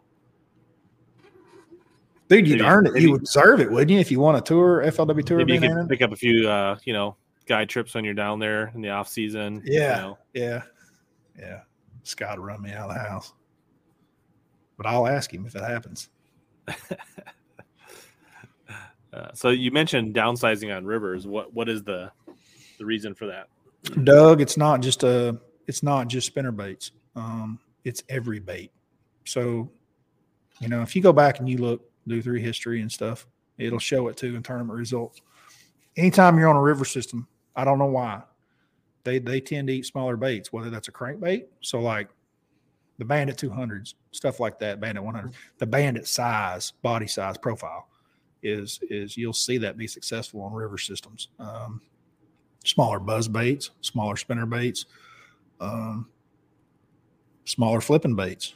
You'll see that be predominant. It doesn't matter if it's a tidal river system or if it's a lock and dam river system. They tend to be smaller baits, and that's pretty consistent around the country from East Coast to West.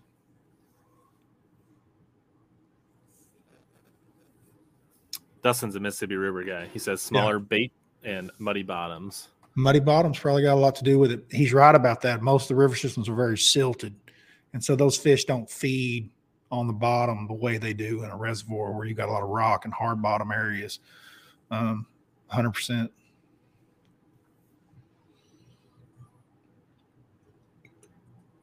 I guess I don't want to forget to thank Mobile Delta. That's where Doug's from. I'm sorry, I didn't mean to cut you off, Rich, but he put I live in the Mobile Delta, and that's a small bait place. Well, he's like TK's neighbor. There you go. But yeah, so just want to make sure we thank Arsenal Fishing for supporting the channel and the stream, and for making the show better and all that stuff. So don't want to forget that. Let's see. So many questions. Like, we're rocking strong, 170, 180 live for a long time now. So that's cool. Glad everybody, hopefully people are getting ready for the holiday weekend. They're just chilling, having a beverage or a Coke or something, and just hanging out and talking bass fishing and getting ready for the, hopefully everybody has a non-stressful family event. But we know sometimes during the holidays, things can get a little weird, and, schedules and that kind of stuff. So, this is exactly why, dude, I was excited when you sent me the dates. I was like, I want this one. I want the one right before Christmas, because I knew that I'd have my family here. We do Christmas at my house. So I knew everybody would be here, and this would be a good time to do this.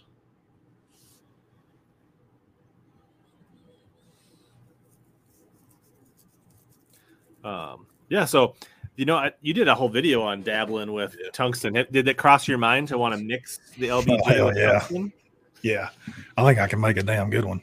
I've talked to some people Big Bite about that. The issue with tungsten and pouring a jig, and this is the truth. This is what they've told me. This has been the feedback. It's not like you go in there and make a mold and pour lead around a hook. The tungsten, and you'll see this with Kytex and some of the other brands that are out there, getting the tungsten to mold to that steel of that hook is difficult. where it doesn't come loose. You know what I mean? Like they just don't bond well. And that's hard to do. And I don't know that there's anybody in the United States doing it. Most of it's done out of the country. Didn't say that we couldn't do it, but I do think there's a market for it. If there was a bait that I could push and bring out to the industry that would be new and different, I think tungsten LBJ would definitely be a home run. Big Bites, who I've discussed that with. There's a couple different. There's casted versions, so they're not really poured; they're casted, right? Typically, it's like you said, there's lead melts at what, like 300-400 degrees or whatever. Right, it's the temperature at which it takes. And like tungsten melts at like 3,000 or 4,000 or something like that. Yeah. So yeah. And honestly, we're getting a little bit of pushback from the industry because they're like, well, you know, tungsten's a precious metal, you know. I'm like, well, so is bass fishing. You know, we give a shit, and it makes a big difference. I was sold on that this summer, and I've thrown a jig a lot in my life, and I knew instantly. I was like, this is a game changer. It was as big a game changer as the first time I threw fluorocarbon. First time I threw fluorocarbon, I was like, on a jig, I was like, this is way different. It wasn't because they couldn't see it. It wasn't because I got more. It was the feel. It was the fact that I could tell that bow wasn't in my line. Like I had direct contact. That's why it was more sensitive. You know, I could feel everything. It was like, wow, you know, compared to monofilament. And I truly believe that tungsten jig is the same thing. I truly do. Yeah, absolutely. Somebody's checking in from Australia. It's already Christmas Eve there, so cheers. Wow. Merry Christmas. Yeah. I've been fishing tungsten jigs almost exclusively since True Tungsten was around. Like they were one of the first ones to come out with it, and I was on a staff for them back then, and pretty much have been addicted to tungsten jigs since then. So it's interesting. It's because also like I'm a fan of tungsten, but also like I appreciate lead products as well, because like if lead ever gets banned, you think fishing is expensive now? Yeah. Like, right? Like if lead got banned, look, I'm just talking about as if fishing was no cost at all. So when I say that, guys have got to understand that I'm just talking about the best equipment that's out there. I'm not saying that's what everybody should do, right? But I'm just saying that, you know, in a perfect world where we all, you know, could get whatever the hell we wanted, dude, it's night and day difference. Yeah, but I'm saying is 90% of our small business bait makers would be out of business overnight if they banned lead. Yeah, I definitely don't want that. You know, that's what I'm saying. Like, as much as I appreciate, like, I don't foresee it taking. I don't think it would be good for tungsten to take over the market either. If I died today from cancer at 48 years old with 4 children, it'd be really bad with 4 kids. But I would say that it's been worth it for all the fishing I've done with lead through these years. Bad as that is to say. For the 4 loons that ate a lead split shot. Yeah. So, like I wouldn't give that up for that. No way. Yeah, and there are times that like lead is actually better, right? Like for certain things, like certain football jigs in certain situations, you want the width to like get over cover and things like that. There are times you want the feel, and there's other times you want the less dense, the blunt tool to do a different job. So they both have their place for sure.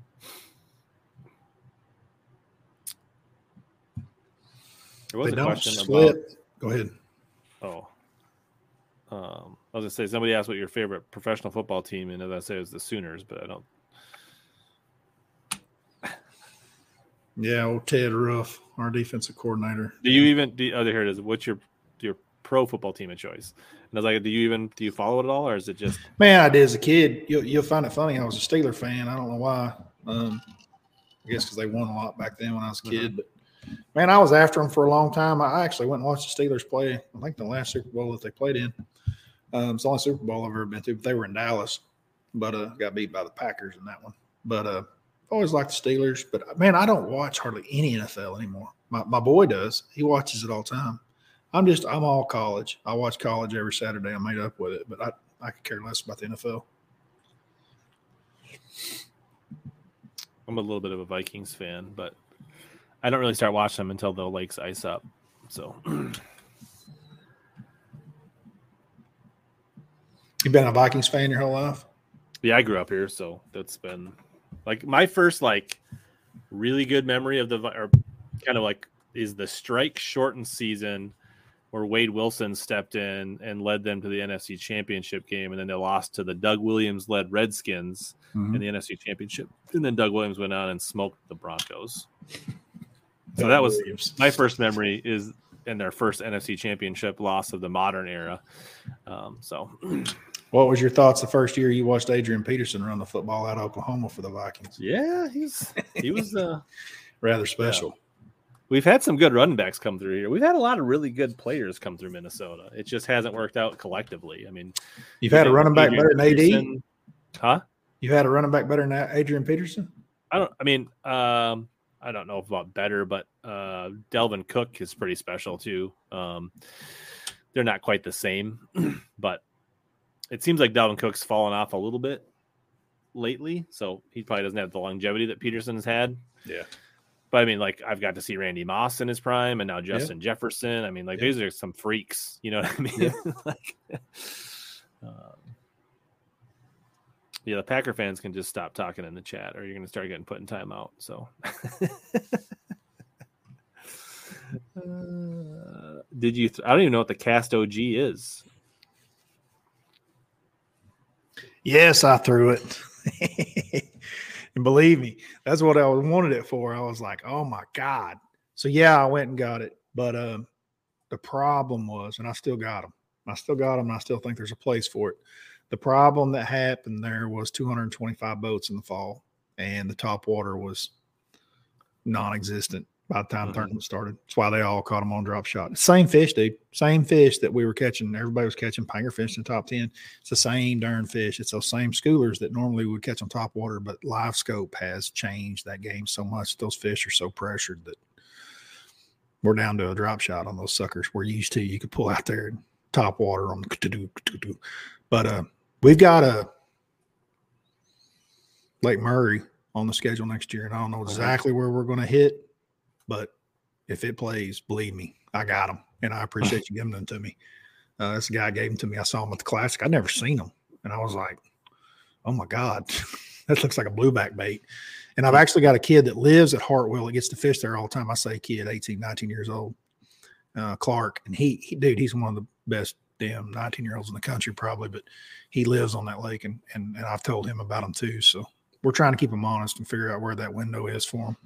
It's a really cool bait. If you don't know what it is, it's kind of like a spook, but it's worked totally different. You drag it. It was originally designed in saltwater, but it's got a very erratic action that's different than what those fish have seen. It reminds back when you were on the Elite Series, when the Sebile Magic Swimmer was the deal on those herring lakes. Yeah, I was there when it first came out, dude. I actually finished those fifth on it. Yeah, I never even seen one.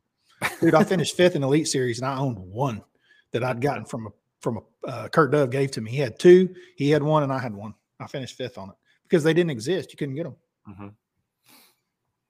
No, I got a whole box of them that I never. I mean, like, they're up here. Like, but the thing is, you see that and you're like, oh, I want to throw that, and like, I mean, can you catch fish? Sure, but like, it was never going to be the deal where I live. Yeah, I knew. No, I haven't, Matthew, but send me a link because I'd like to see. That sounds funny. It does sound good.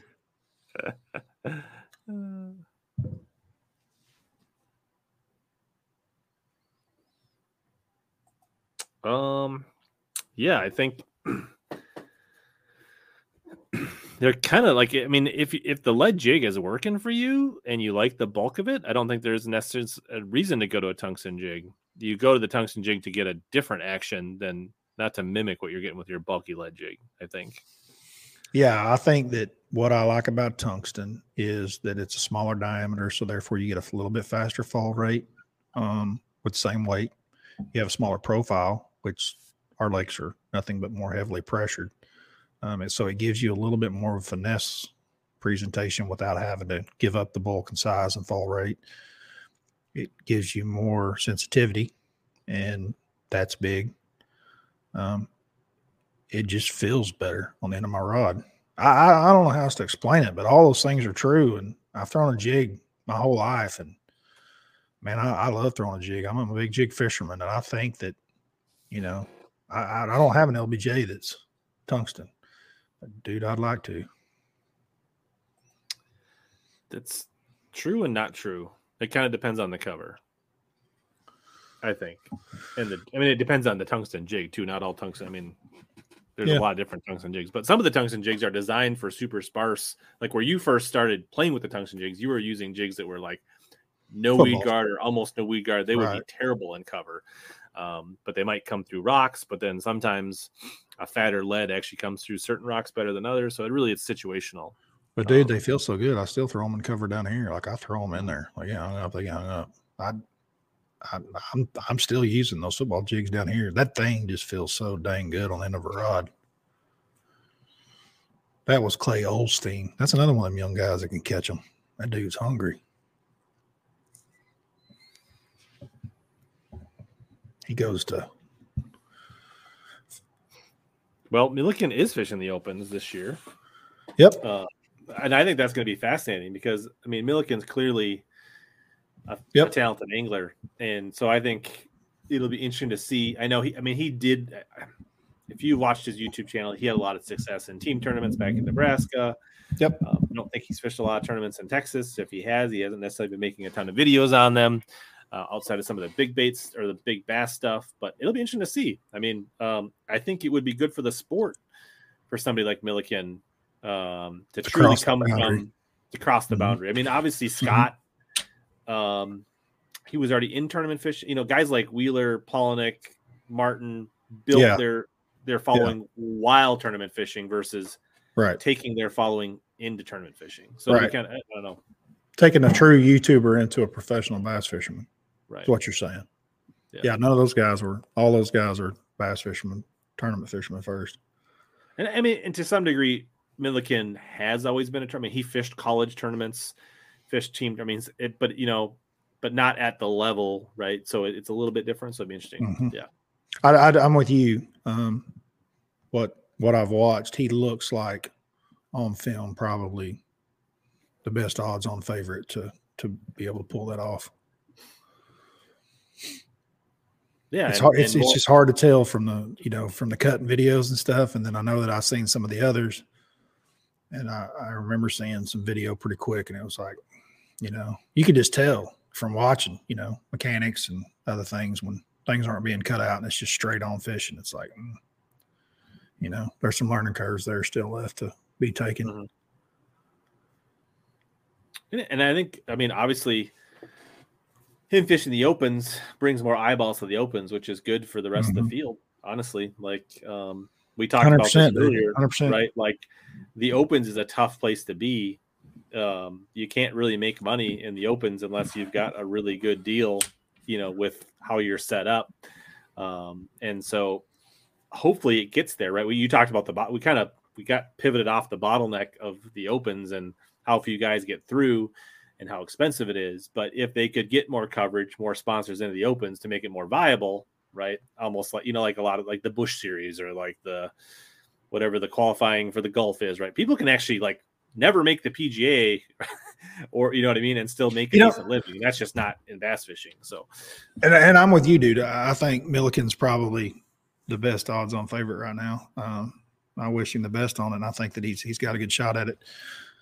Some of the stuff that I saw before was with YouTubers. A lot of it was just boat positioning. They weren't adapt to having coinglers in a boat, and a lot of it was just boat positioning. And I'm not talking about, because I have great relationships with all my coinglers. I'm not talking about sticking a guy on a bank or put the boat out in the middle of the water where he can't cast. I'm just talking about fishing the water, covering it effectively in a manner at which you can cover it the best possible. And if he catches a 7-pounder behind you, then you turn around, high five him, and take him to the damn weigh in and congratulate him.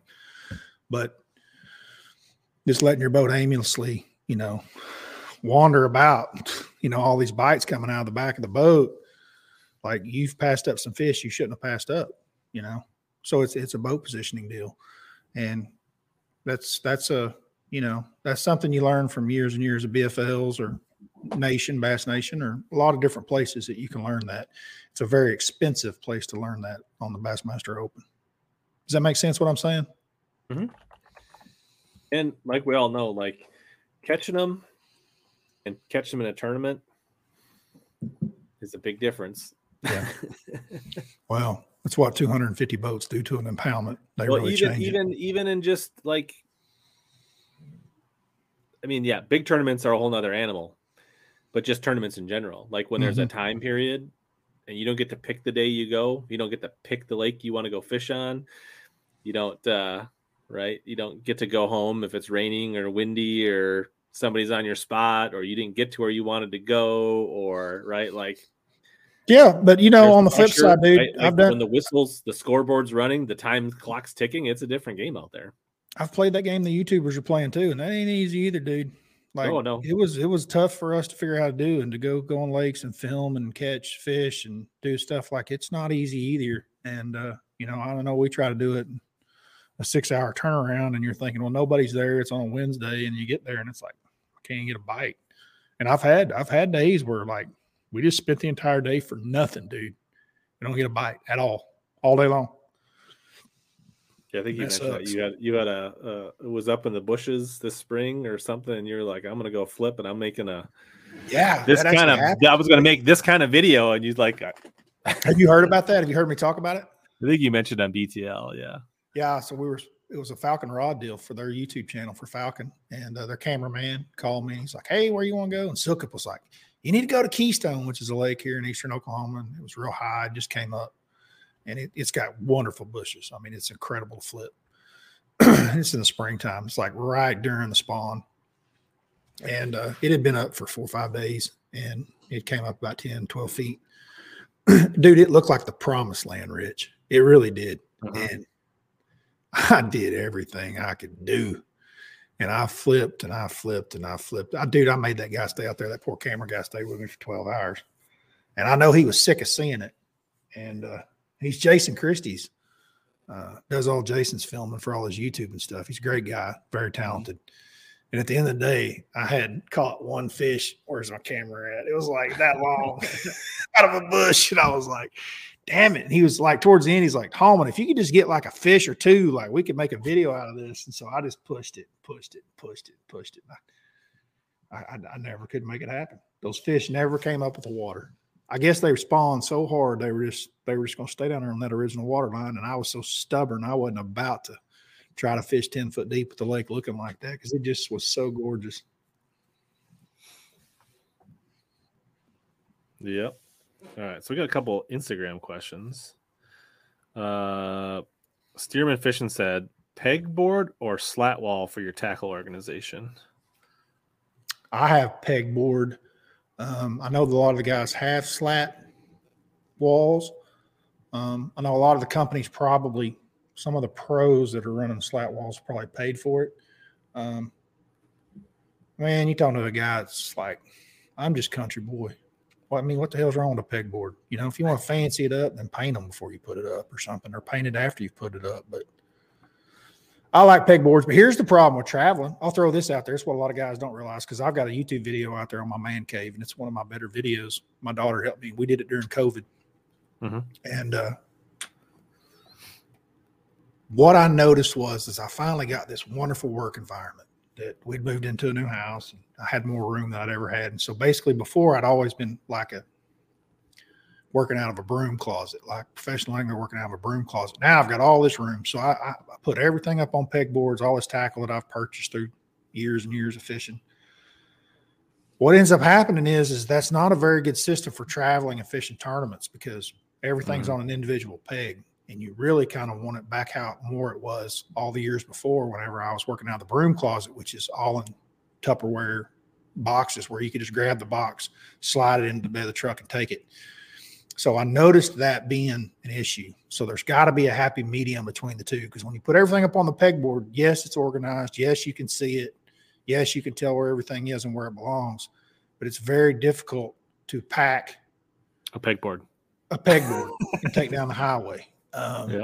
That system doesn't work real well. So there needs to be, and that's kind of what I'm working on this off season is finding a hybrid between the two. Does that make sense? So kind of beware of the pegboards and the slat boards. I guess if a guy's got the money to do the slats, get after it. But dude, that pegboard's not going anywhere in your lifetime. I wouldn't think. I mean, it's a pretty big difference in cost, isn't it, Rich, between the two? I don't know. I have pegboard. Yeah. Mine's kind of like I used to actually do my stream in my garage, but temperature control reasons, I brought it to my basement now. It was either too hot or too cold, or Wi-Fi wasn't good. But anyways, the way my third stall, I pull right in with the boat, and then I've got a pegboard that's like, if I'm sitting in my passenger seat, I can just like, yeah, that's kind of nice. But then again, I still have like a bunch of these like blue, I don't know what they are, 6-quart totes. That's where all my bulk stuff goes. And when I'm like scrambling to go on the road, like grab that tote of beavers, grab this tote of buzz frogs, like right, like those go in the truck. Totes are easy. Never gets touched. Like that's right. That's what I'm talking about. That is easy to pack in the truck, and you got it. You roll. Yeah. What was I gonna mention? So Bobby says Hellman's on my fantasy team. It's a big commitment to put him on for all those events right now. Yeah. But sure. Speaking of Facebook, the Beat Hellabass group is open, so you guys can go join. Password is Visor. So, and then it sounds like you're going to bow out of the Opens Pick'em, right? Yeah, I think so. Andrew was a little bit like Hallman. I don't want us. You know how much we discuss lakes and what all's going on. Even though it all goes public, it's not public at the moment. And you know how people are. There'd be somebody be like, well, Hallman's getting information from Castledine. And Castledine doesn't even know which damn lake that we're talking about anyway. And he still picks and beats us. I'll never forget the one time he thought the tournament was on St. Clair and it was on the St. Lawrence River. And he picked through the entire thing, everybody. And the whole time he's thinking they're on St. Clair. But then after somebody told him and we figured out what he was thinking, he didn't change any of his picks and he still beat us all. So there is that. So we talked a little bit about YouTube. Obviously, if you guys haven't seen it, Hallman Fishing. Yeah. Brad is an intermittent YouTuber. I appreciate you noticing that. But when he puts it out, it's usually good stuff. So, what are your plans? Like, are you gonna do tournament videos? What is your strategy? I mean, I know you've thought about it. Obviously you're focused on the elites and you want to get blue trophies. Mm-hmm. What is your plans to marry the YouTube channel and how are you going to treat that this season, or what's your plan at this point? My plan is the same as it's been since we started YouTube. I'm not a YouTuber, but I will admit that I have enjoyed the people that I've met from YouTube, and I enjoy the interaction with the community a lot, more so than anything I've ever done in bass fishing. With that being said, I'm still not a guy like Castledine. He can drop a video every two a week on steady. And Upshaw got in this point where he was dropping one a day, the Randy Blockett deal. For me, I'm just not that driven to do it, for one. But I do enjoy it once I make them.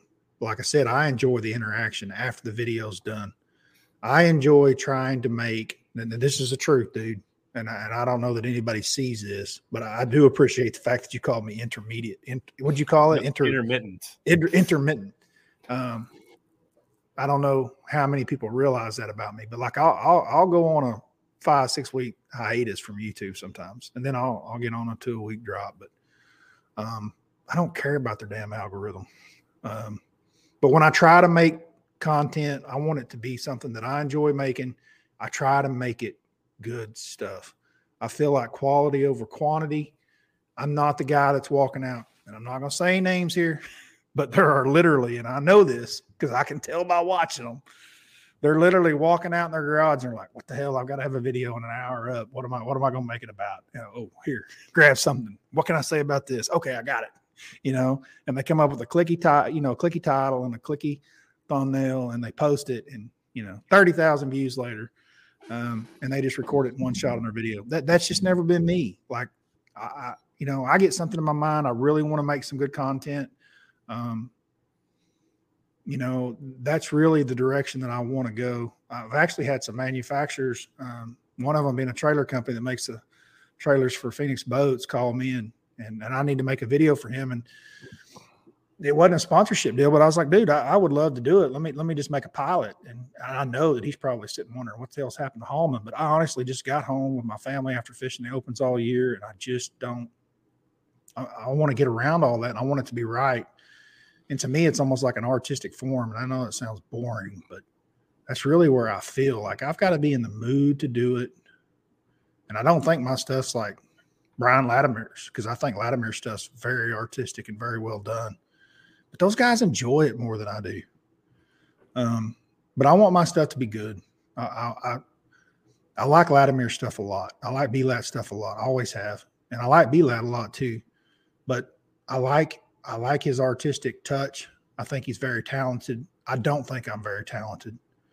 But I do think I know what I'm talking about with fishing, especially the topics that I touch on my YouTube. Does that make sense? Absolutely. I kind of feel it. Like I've like last winter, I was really good. I had my content calendar and I was kicking out like 2 a week and doing a stream. And I had like this all planned out. And then I got into the fishing season and it's kind of like I have different seasons, right? Then I get into like tournament mode and then I'm like kicking out tournament videos and less garage tip, type studio type videos. Yeah. And then coming off this fishing season, I have a hard time getting motivated to do the studio videos again, like the non-fishing videos. We're getting there, but dude, I've always been jealous of what you guys do, like this format. Panger does it with BTL. To me, it's very easy to come in and do this, and you hit the record button, and you've got content, and I think that's great. For me, it's not that easy. I've got to go out and record stuff, edit, cut it all up, put it in pieces. And it takes a lot more time to come up with something that I'm usually releasing. It's not something where I'm just turning on a cell phone and talking for 10 minutes and turning off. I'm not saying I haven't made some like that on some subjects that I felt like I could do that on, but usually that's spur of the moment if I've done that. I do think you'll see some more of that next year. Hey, back to your question you asked me originally. So what's my game plan for next year? And this is pretty cool. So I've got Travis Lyons, who's a very, Travis? Yep. Travis and Tanner, the twins. Yep. I think Travis is going to roll with me next year in Sukup too. And I think we're going to have him. So I am taking a little bit out of Scott Martin's learning lessons of School Hard Knocks. I've seen what he does and how he does it. Now, Scott has a different personality and a different type of YouTube channel that I have, but really looking forward to Travis being with us next year. He's going to be with us in the house all the time. So I will be creating content quite regularly throughout the year. I don't know exactly how it's going to roll out. I've got my ideas of how I want my YouTube to look. It'll be different. It'll be very much me. It won't be, I'm not doing that high production, even though Travis is very capable of doing all that high-end production, that Pollinix stuff. But I've told him, that's not what I'm interested in.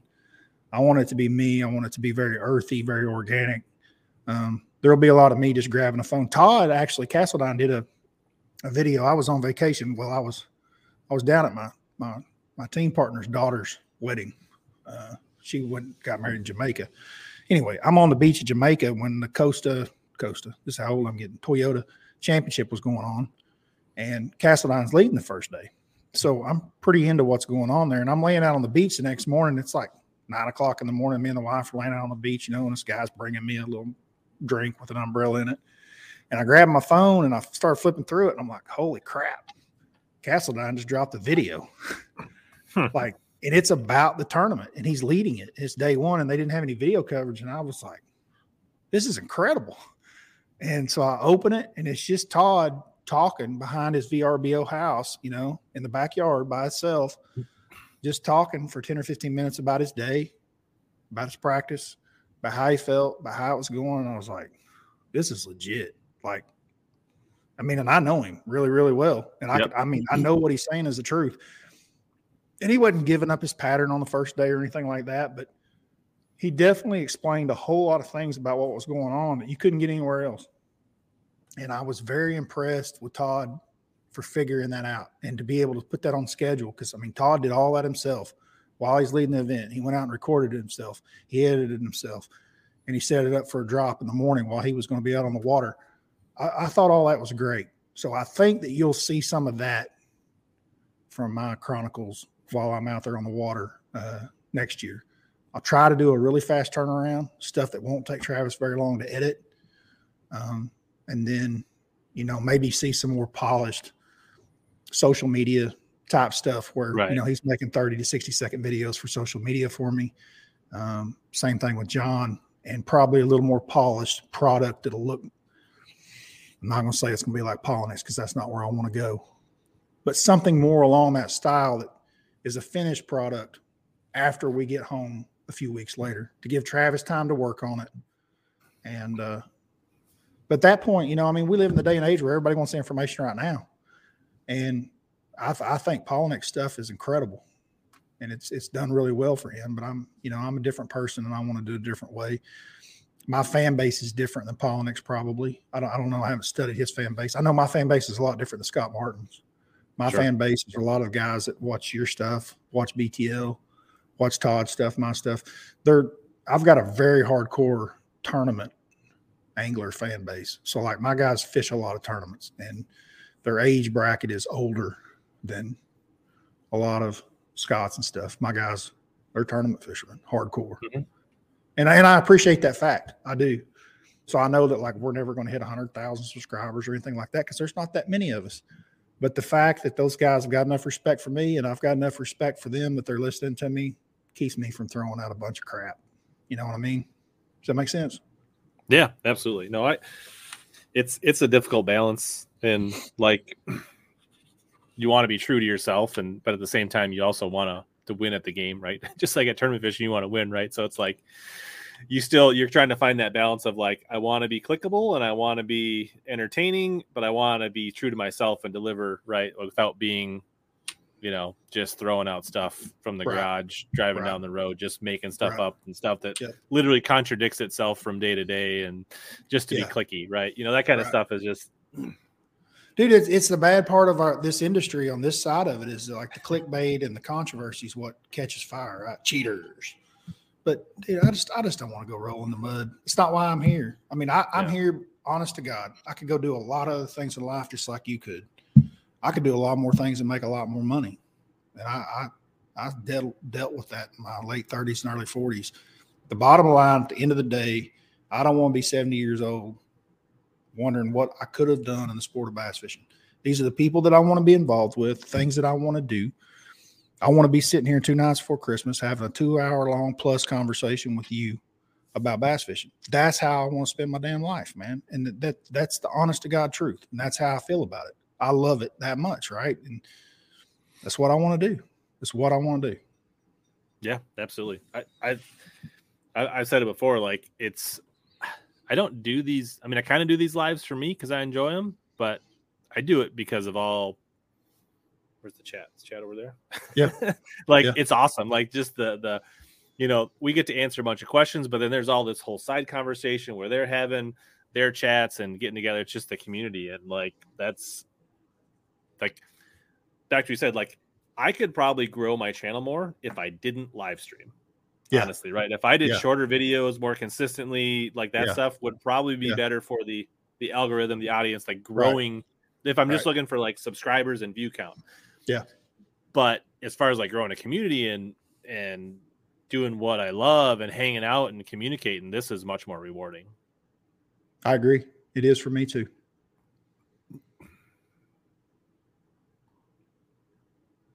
That's a good question. Kind of on topic here. Do you do any like in-person seminars? Every now and then I'll talk to a group of high school kids or college kids, a college team or something like that. I know that I'm going down to Lucky Lure, which is a local tackle store here in Oklahoma City, the big one that's here in the city. I know that I'm supposed to be there in January. Don't know the date, but I'm sure there'll be some seminars there. If not, we'll come up with something while we're there, a group of people. But just stuff like that. I don't have anything planned or set out. I don't do any guiding or anything like that. I've never guided a day in my life, Rich. I don't know. I've done very few, like 5 or less. I mean, I've probably done some trips that could be quote unquote considered guiding, Yeah. but I don't consider them that, you know. Yeah, It's they more were. just I like mean, I being a guess buddy going fishing. the ones I've done have been more like, hey, somebody, like I've donated my time for Right. a I've giveaway done or that something. too. Like I'm taking I've done somebody that out. too. There was a guide trips, but like, Yep. yeah, not where somebody's like booking me and giving me $400 Right. to. Right. Or I've joined in on a couple where like, hey, we've got this corporate group thing and we need a boat to, you know, like I did one for a Vikings fundraiser where I had a defensive lineman and I can't remember. It was a defensive coordinator at the time. I can't remember his name. Ted Roof. No. That's Oklahoma's defensive coordinator. Yeah. This was a while ago. But yeah. Blatel says, keep it going. I'm cleaning reels tonight and this helps. I've been through that. Nice. Don says Bass U needs a LBJ seminar. I agree. Man, I love working with those guys at Bass U. I love Brian the Carpenter. He's one of my favorite people. He's great. How does having a sip of my cup make the webcam get all weird? All right. I had a Right webcam on the like list. that too that would just like lose its focus. New So you need to write down for Christmas from Santa Web Claus, new webcam. cam Yeah. ordering from Amazon soon. It's a good one though. It's like a Logitech. I don't know why it's It's decided like that it's- it no longer it's wants not to like work. it's the like some no-name Amazon. Dude, the one on my laptop built in is terrible. It is trash. Man, it's aggravating. I know where you're coming from. I guess we've been talking in code, and people that aren't in the know may or may not know what an LBJ is, Brad. That is a little brown jig. I've made probably more money on a little brown jig than probably everything else put together through my life, without a doubt. There's many variations and many companies that make them. And I have my own little one that we make here, but like they all work. Doesn't matter.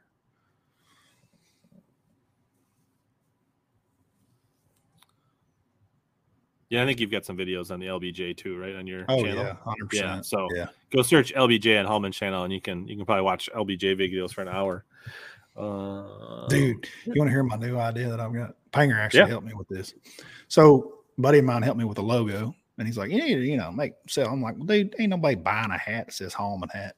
Panger and I went down this road. Of course, he's so funny. Panger's like, "You ought to get some custom-made Tony Lama boots and put LBJ on there on the bootstrap where you pull it up, have it engraved." And I'm like, "Dude, that's a great idea." Because we're here in Oklahoma and Texas, and we got some old guys. Some Tony Lama custom alligators, I mean, we're talking about some $1,000 boots here, But where I was going with it is I would like to make a hat, just a Richardson, just LBJ, just real big with like a little Hallman fishing logo here on the back or something. I'm thinking about doing that. I really am. All right. So in the chat, if you would be interested in a Hallman LBJ hat, yeah, just let me know. Just go ahead and say me or thumbs up, hands up emoji in the chat, and we'll see what we'll do a quick poll here. So this.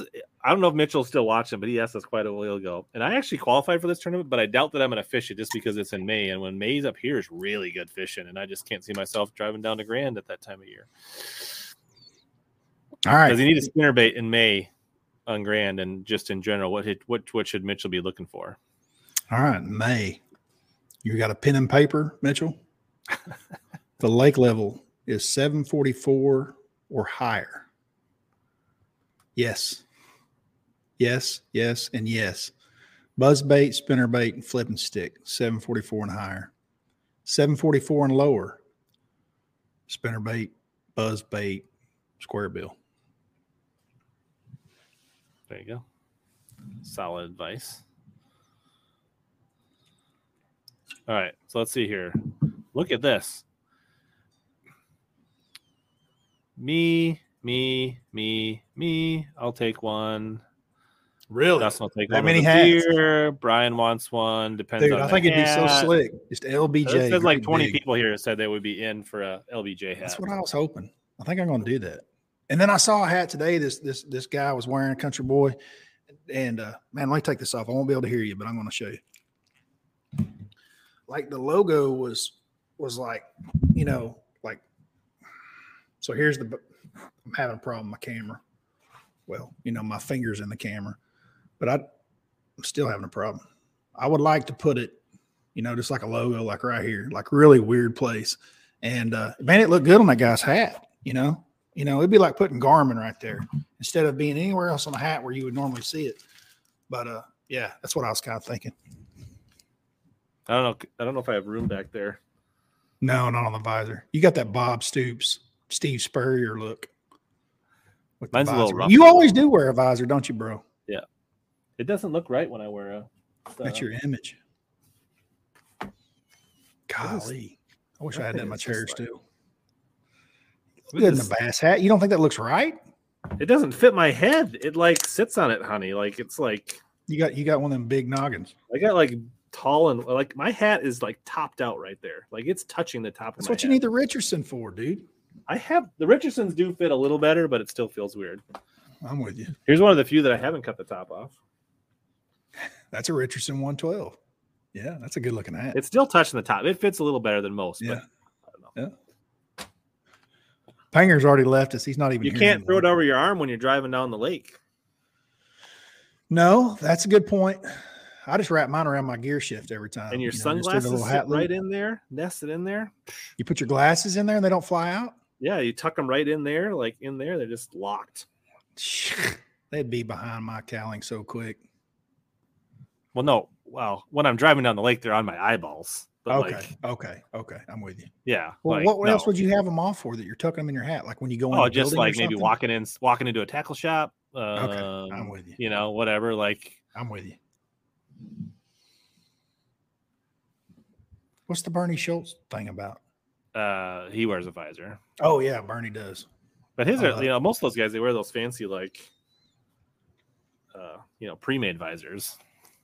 Bernie looks like a damn model. He's my damn hero.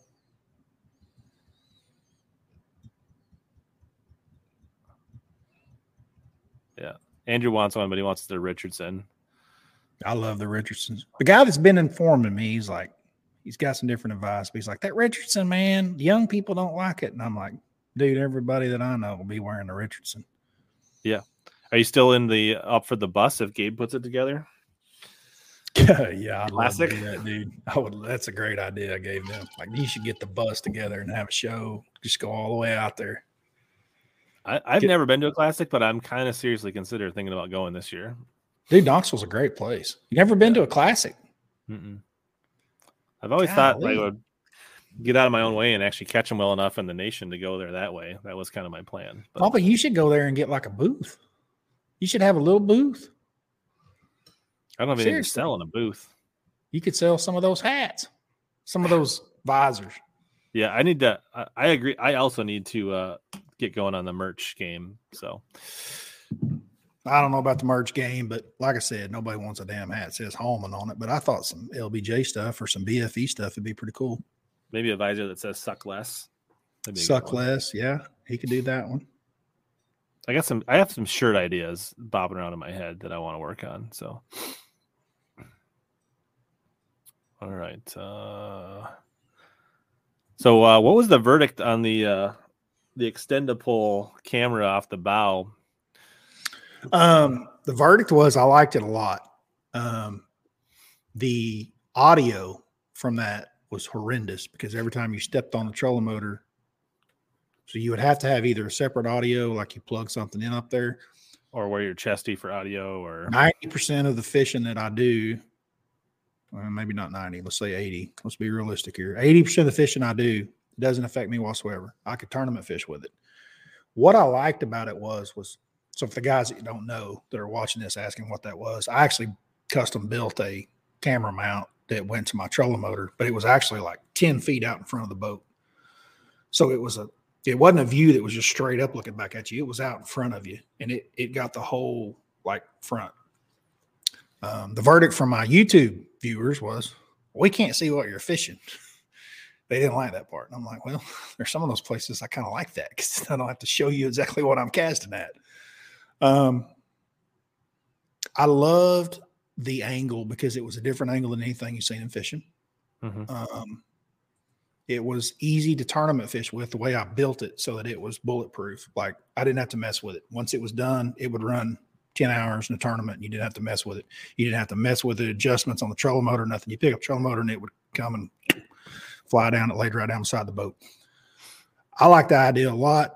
I have some really good friends that are tied into, I've gone blank here. Who makes all the camera mounts? The originals. What company is that? You're talking about the yellow sticking. Yellow. Yep. I just sent them an email. They don't even know who I am, but I sent them an email and then nobody got back to me. And then like months later, some girl texted me. Was like, anybody ever get back to you? And I'm like, no. She got back to me and she gave me the number of the owner. And I just sent him a deal. And I said, look, dude, I'm not looking for any money. I'm not looking for anything. But you need to watch this YouTube video of mine and you need to watch this YouTube video of mine and you'll get the gist of what I'm saying. And I'll give it to you. I don't care. You don't have to make it like mine, but this is the idea to get that angle. Right. And, he's not a tournament fisherman. I'm speculating. He's not a tournament fisherman. I don't know the man. But he definitely messaged back and was like, I've gotten like 1,000 ideas through the years. And there's only been one or two I've been interested in. Yours is one of them. But then I never heard anything else, which is fine. I just know that I'm not going to do anything with it. It's just sitting around and it's a good idea. And it would be right up their alley to make one. That somebody needs to make a mount that's universal that will go to Garmin, Minn Kota, or Motor Guide trolling motor. But once you get that universal mount made, you can mass produce that pretty easy. Pretty easy. Yeah. It can't be your only camera, but it can bring a really unique extra angle to the footage. Yeah. And like, honestly, if you've got somebody like Travis, right, like he could do some really cool stuff with that. Yeah. But you do need to either record your audio or at least wear a chesty to gather that audio. The audio on it was terrible. Yeah. Mm-hmm. I had mine on an aluminum pole. I made mine out of square aluminum to keep it light and still be extremely strong. And it did all that, but it carries the sound up to the camera. So like any little bump or anything, you might as well just turn that off. Like it might as well just turn the audio off. Right. And then if you're trying to like get in and out of docks, that probably wouldn't be so great. Yeah, that's the 20% where like I'm not fishing with in a tournament situation. Like, and that's what I was trying to build it for, dude. Probably not a go. I tried to build it for tournament situation for me and for tournament anglers. I didn't want something that was going to fall apart. And have you started playing around with the 360 camera? I actually have one. I'm all about it. That's all I will use. I don't know if you noticed the last few videos that I put out on the opens, but that's what that is. People are like, you got a camera guy on the boat following you around? I'm like, no, it's 360 cam. I saw Edwin's. Edwin did something in one of the BPTs on his YouTube channel. And I watched him go from the front deck to the back deck. This has been about 7 or 8 months ago. So Edwin had it first. Mm-hmm. And I was like, that was cool as shit. And so I called Edwin. I was like, hey, what is that camera you got? Well, he knew what the camera was. And I was like, so editing what? Like he didn't know anything. Yeah, because he doesn't. I was like, he's got somebody running all his stuff. Somebody just put a camera in his boat and pulls it out and pulls his chip and takes care of all his stuff for him, which I get. He's Edwin. I needed a little bit more information and I was wanting to order one because they're not cheap. And it happened to be during, somebody actually mentioned it here at Kurt does bass camp. And I was one of the coaches, I guess is what you'd call it, at the bass camp this summer up at Lake Oneida. It was right after our open. And I'm going to go blank here again. I hate when I do this. It's like the older I get. Oh my God. So one of the MLF anglers, young guy, favorite rods guy, help me here, Rich. Becker? Yes, Matt Becker is parked right next to me. Sorry, Matt. I go blank like that. Sometimes I forget my own mom's name like that. So it's not just you, Bubba. Matt was parked right next to me at the hotel. And in the morning I went out and I was talking to him about this camera I'd just seen. I was doing all this research and he's like, that's the same camera I'm running, bub. And I'm like, really? And he's like, yeah, I've had mine for 6 months. So I start drilling him, And Becker knew everything about it, and he helped me down on the road. And next thing I knew, I had one ordered. Within 2 days, I had one. And Bassmaster has, and I haven't talked to them about this yet, Lisa, but You have to have a camera on all the time during the Elite Series events, just like what the FLW Tour used to be. And it's got to cover, the whole boat. So what they're doing is it's like Matt Herron, him and his son are making, I say his son, I don't know that his son's involved. I don't know exactly who's making them. I know Herron's pushing them. The so Tatos. Do you know who makes them? I just don't want to misspeak here is all I'm getting at. His son, Andrew says his son has Tato. Okay. That's, And that's the name of the pole? Anyways, I'm pretty good buddies with Herron. And Herron's like, yeah, I got the pole and stuff. And I'm like, yeah, I get it. But, dude, I'm all about that 360 because I don't need that pole for that. I like it at the console because I'm really interested in how good my video quality is. And I don't like that all the way in the back. It's too damn far for those action cameras that we're running, no matter what brand, because they all shoot wide angles and they're for I want that thing at the console. Anyway, I don't know that anybody's even tried to use the 360 yet in the Elite Series, but it works. I mean, like you can see 360 degrees all the way around all the time. So I think she'll be all right with it. But, something ever comes into question, it's not just throw the chip in the computer and read it. Like they're going to know how to use 360 degree software. Yeah, I'm sure Rodney can figure it out. Oh, yeah. So which 360 camera are you running? I run the GoPro.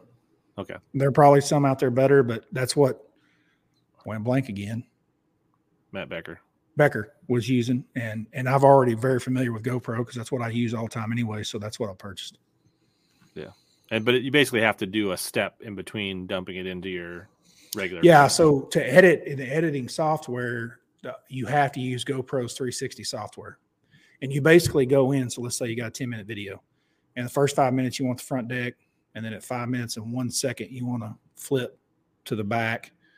Like as you walk across, you have to go in there and drop little dots, dot here and then a dot here on the timeline of where you want that to change. And then once you've done that, then you just stick that and it renders it out. And it's basically, your regular you format. basically have to export that, and then you can drop that into your other editing software and Correct. marry it up to what you're going to do. Yeah. So it kind of adds an extra step, but then kind of not, because if you're used to having to go through and, when you edit, you've got to kind of go through the process of I don't want this or I don't want that. It kind of lets you go through that initial set anyway. Yeah. But I mean, everything's there, dude. 360 degrees. Like when that guy kind of attacked me out there on the whatever river that was up in Maryland. That woman had screamed at me and her son came out there with a boat. Dude, it was perfect. It's like he just spin the camera and there that son of a gun is coming in on my starboard side, Get out of here. There's no fishing. You're like, whatever, Bubba. Nice. Glad yeah, Alex Epperson does a bunch of that stuff too. I've seen it on his channel. Oklahoma's Worst Fisherman. Alex is using 360 now? But he's been for a while. I don't know if he's using it. He's definitely been. I'm sure, like anything, it's like use it some, depending on situation. But yeah.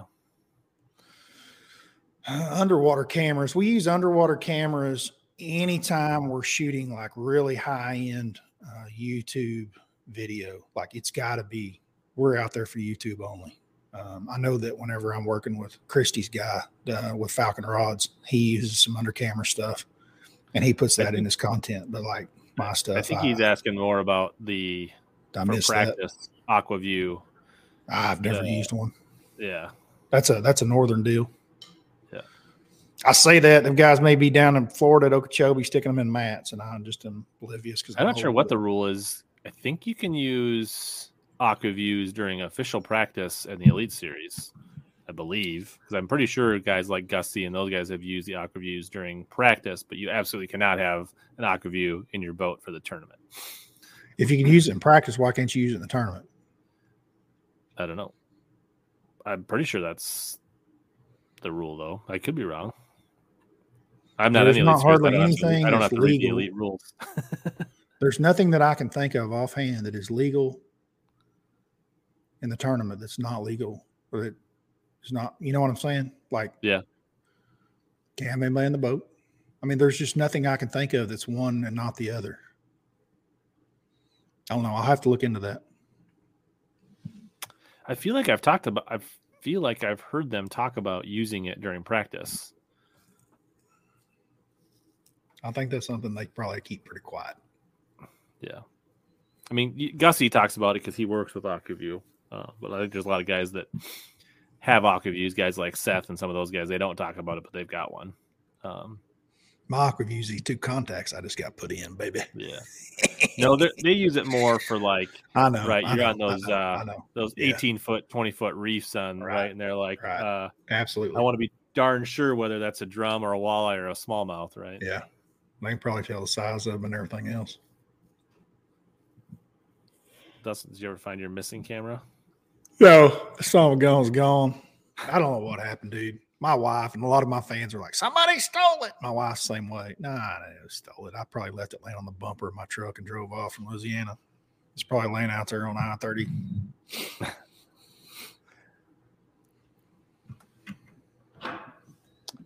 Joe LaBarbera says they definitely use it in practice. My son, he wouldn't get on camera. I was like, come here. He's like, no. Nope, I'm out. Nice. What else do we miss? Joe LaBarbera. Where'd you see Joe? He's been in here all night, but he said they definitely use it in practice. There's old Joe. Jeremy says, if a guy just wanted to video his fishing, what GoPro would you all go with? Depends on what, like if you want a chesty, like if you want to do the chesty camera, and that's going to be like, you're going to like if you're a bank fisherman or you really like that POV, then I think like one of the best GoPros out there is actually the old 4. It's light. It has really good audio. That's a decent one. Otherwise, I think anything between like a 7 and an 11, whatever you can get a good deal on, those are all pretty good. The thing is with those 7, 8, 9, 10, 11s, they've gotten a little heavier. They're a little not as friendly to wear on your chest. But if you're going to mount them on a console or somewhere in your boat, they all work pretty good, and they're really nice. I mean, they get incrementally better after 7, but it's not a huge thing. Actually, I may have one right here. Since we were talking about that, I'll show y'all something. I do have part of it right here.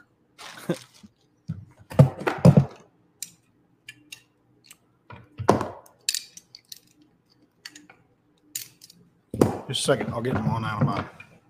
I know I've got one. I'll show y'all something cool. This is something I found, and I don't think everybody uses it. I definitely think some of us seen it, but hang on just a second. My bag's right here. Yep. All right. Let's see what else is going on here. Somebody has a question about Chris. I don't know if you're still on. There is like a couple spots you can hit open in the Minnesota, some of the rivers and stuff.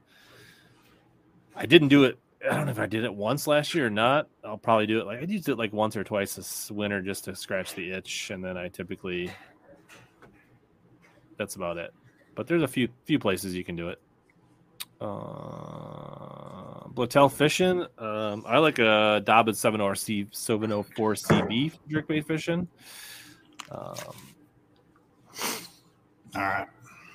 right. Have you seen this?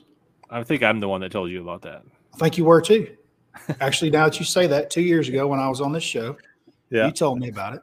I hated chesties. I still hate chesties. Won't wear a chesty. And you're right, Rich. You are the one that told me about this. This is the greatest darn thing ever invented. So, like, if a guy just wants to get his own fishing, the dash camera's great.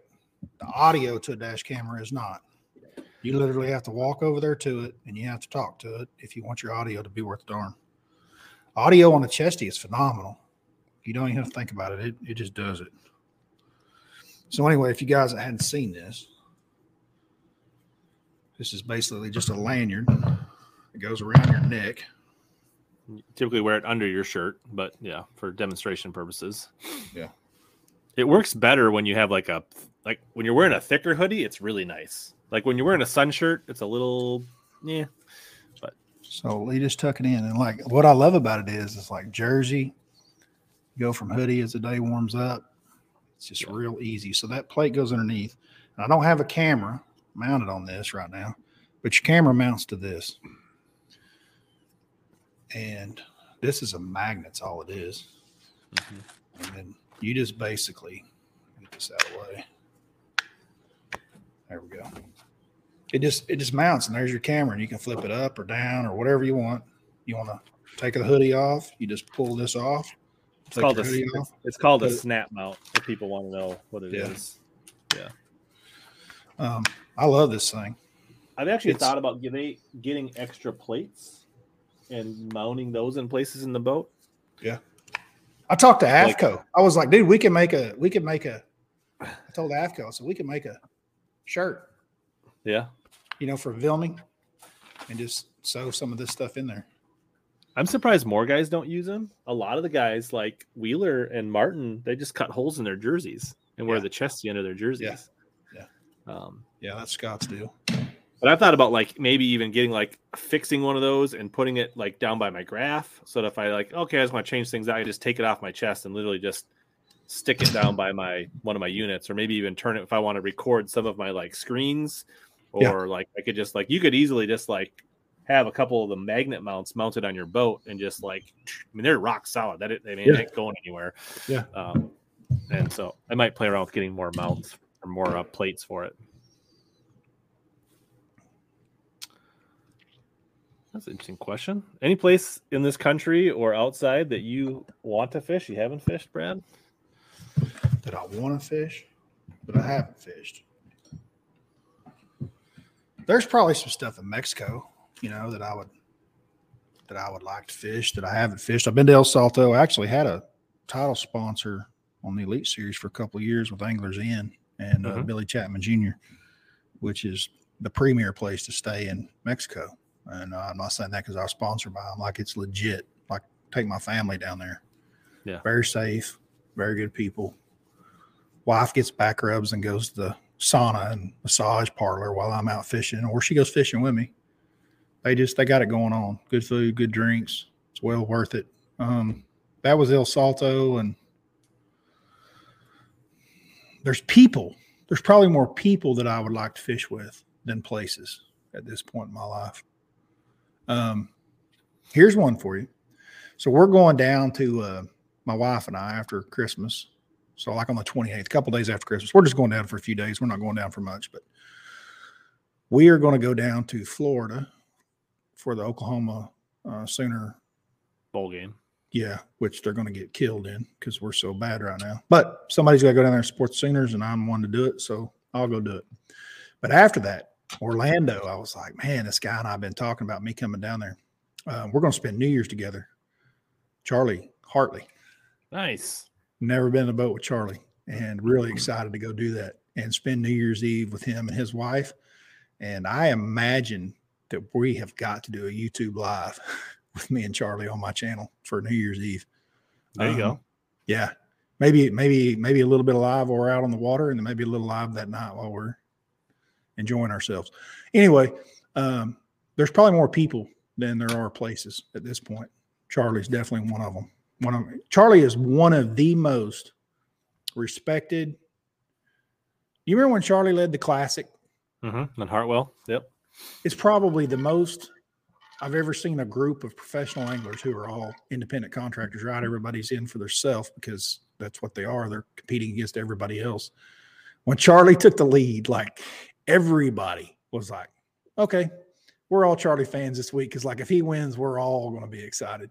He's probably one of the most well-liked guys ever in the history of sport of pro bass fishing. Charlie is extremely well respected and everyone likes him a lot. And I'm really excited to spend New Year's with him. But hey, that's really where I'm at. Probably more people. I'd like to be in the boat with Denny Brower, and I could probably get that pulled off too. I'd like to fish with Denny. How about you? Who would you like to fish with? Ooh, there's a lot of people.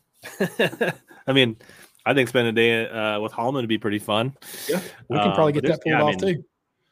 I mean, there's a ton of guys that would be fun to fish with. Like you probably fish with some more just by chance over the years in media events and some of that stuff. But like, yeah, I mean, honestly, I fished with a lot of guys locally. I mean, I fished with like Josh Douglas and I fished with Derek Remitz and, you know, guys like that from Minnesota. And I mean, I fished against Seth and some of those guys, but there's a lot of guys I haven't fished with. I mean, the list of people that would be fun to fish with is almost endless, to be honest. Like, yeah, mine too. Like I've got a lot of people that I'd like to crawl on a boat with. You said I fish with a lot, dude. We're out there on the road, and even though a lot of us are really good friends, even roommates, we don't get that opportunity. Dude, look at Castledine and I. We actually made a joke about it. I got in the boat with him before Rayburn, kind of a pre-practice deal. And I went down there specifically to get in the boat with him because I needed to make the Elite Series and what he is on Rayburn.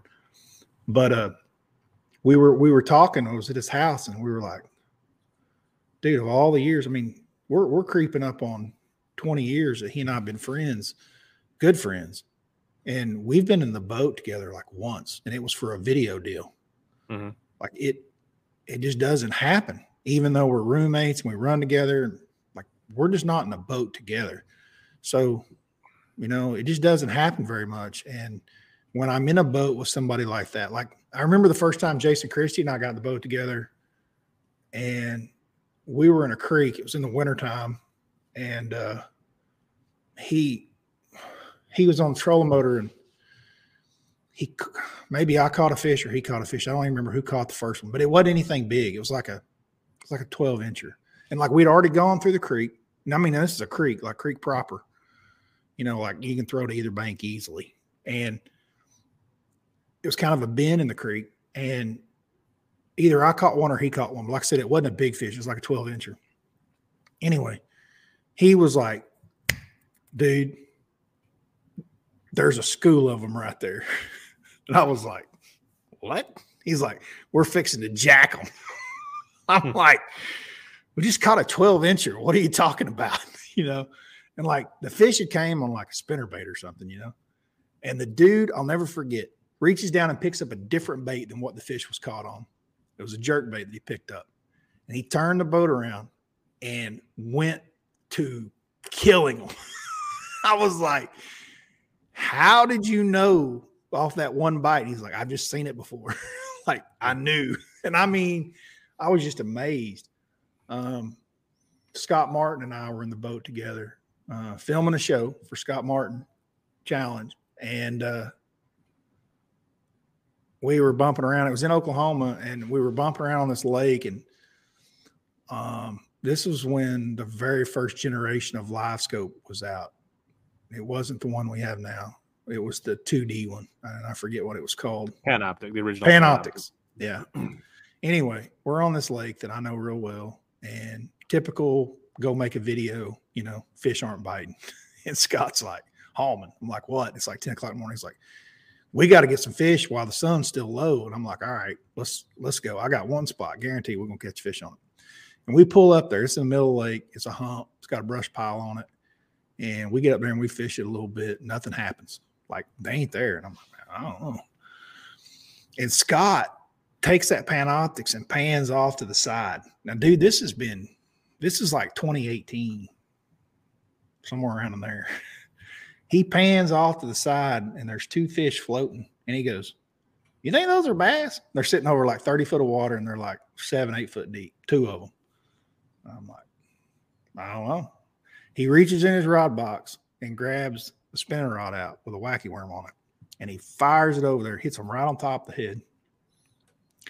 And as soon as that worm gets within like 3 feet, you see one of them blobs go, ooh, and starts moving up. I was like, yeah, they're bass. I mean, the second that it turned, I was like, yeah, that's a bass. I was just amazed. Like with Jason and Scott both, it didn't take much more than an hour or two to realize that I was in the boat with somebody that was extremely special, with both of them.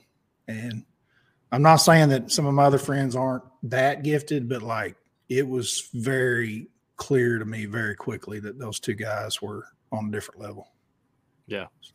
That's a cool experience for somebody like me that's fished as much as I have. Like, I like to see that in my element. I'm not talking about red fishing or salt water, something that's bass fishing 101 in my element. Like, it doesn't take very long to go, wow, like that dude's different.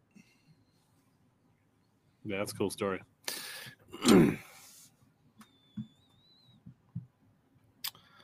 Gabe's checking in, saying thanks for hopping on a few weeks ago. Wishing you good luck. Thank you very much. 10 horse Monty. Are you as anti-sea rig as Panger is? No, I love Carolina rig. I'm not anti anything that'll get a bite.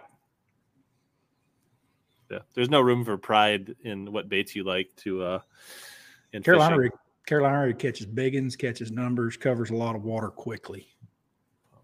Carolina rig's got its place in tournament bass fishing for sure. Actually, I'm glad I came back to this one. You need a freak show hat too. Ooh, freak show. Yeah, I like that. Write that one down, Brad. Freak show. Let me just do that. Freak show.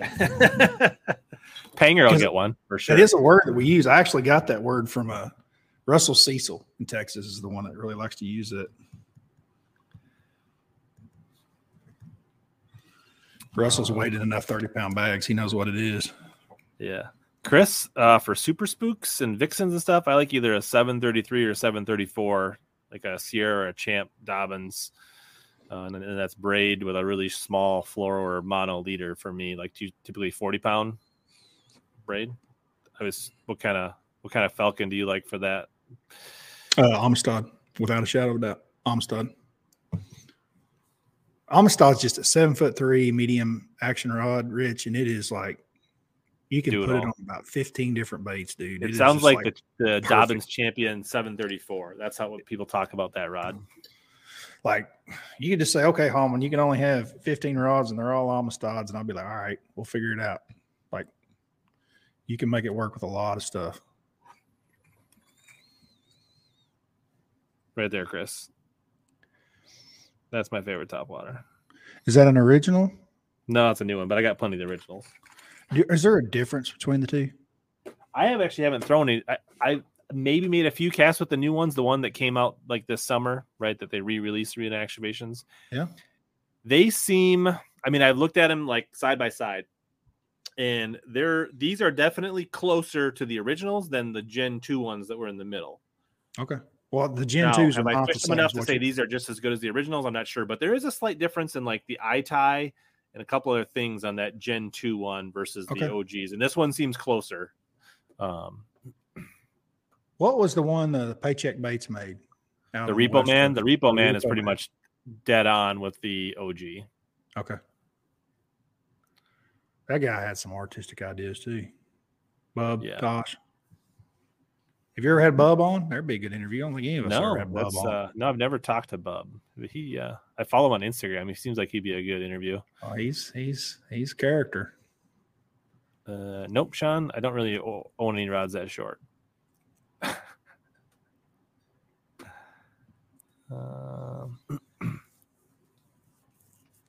I did not get the black one that was limited because I pretty much only throw a bone.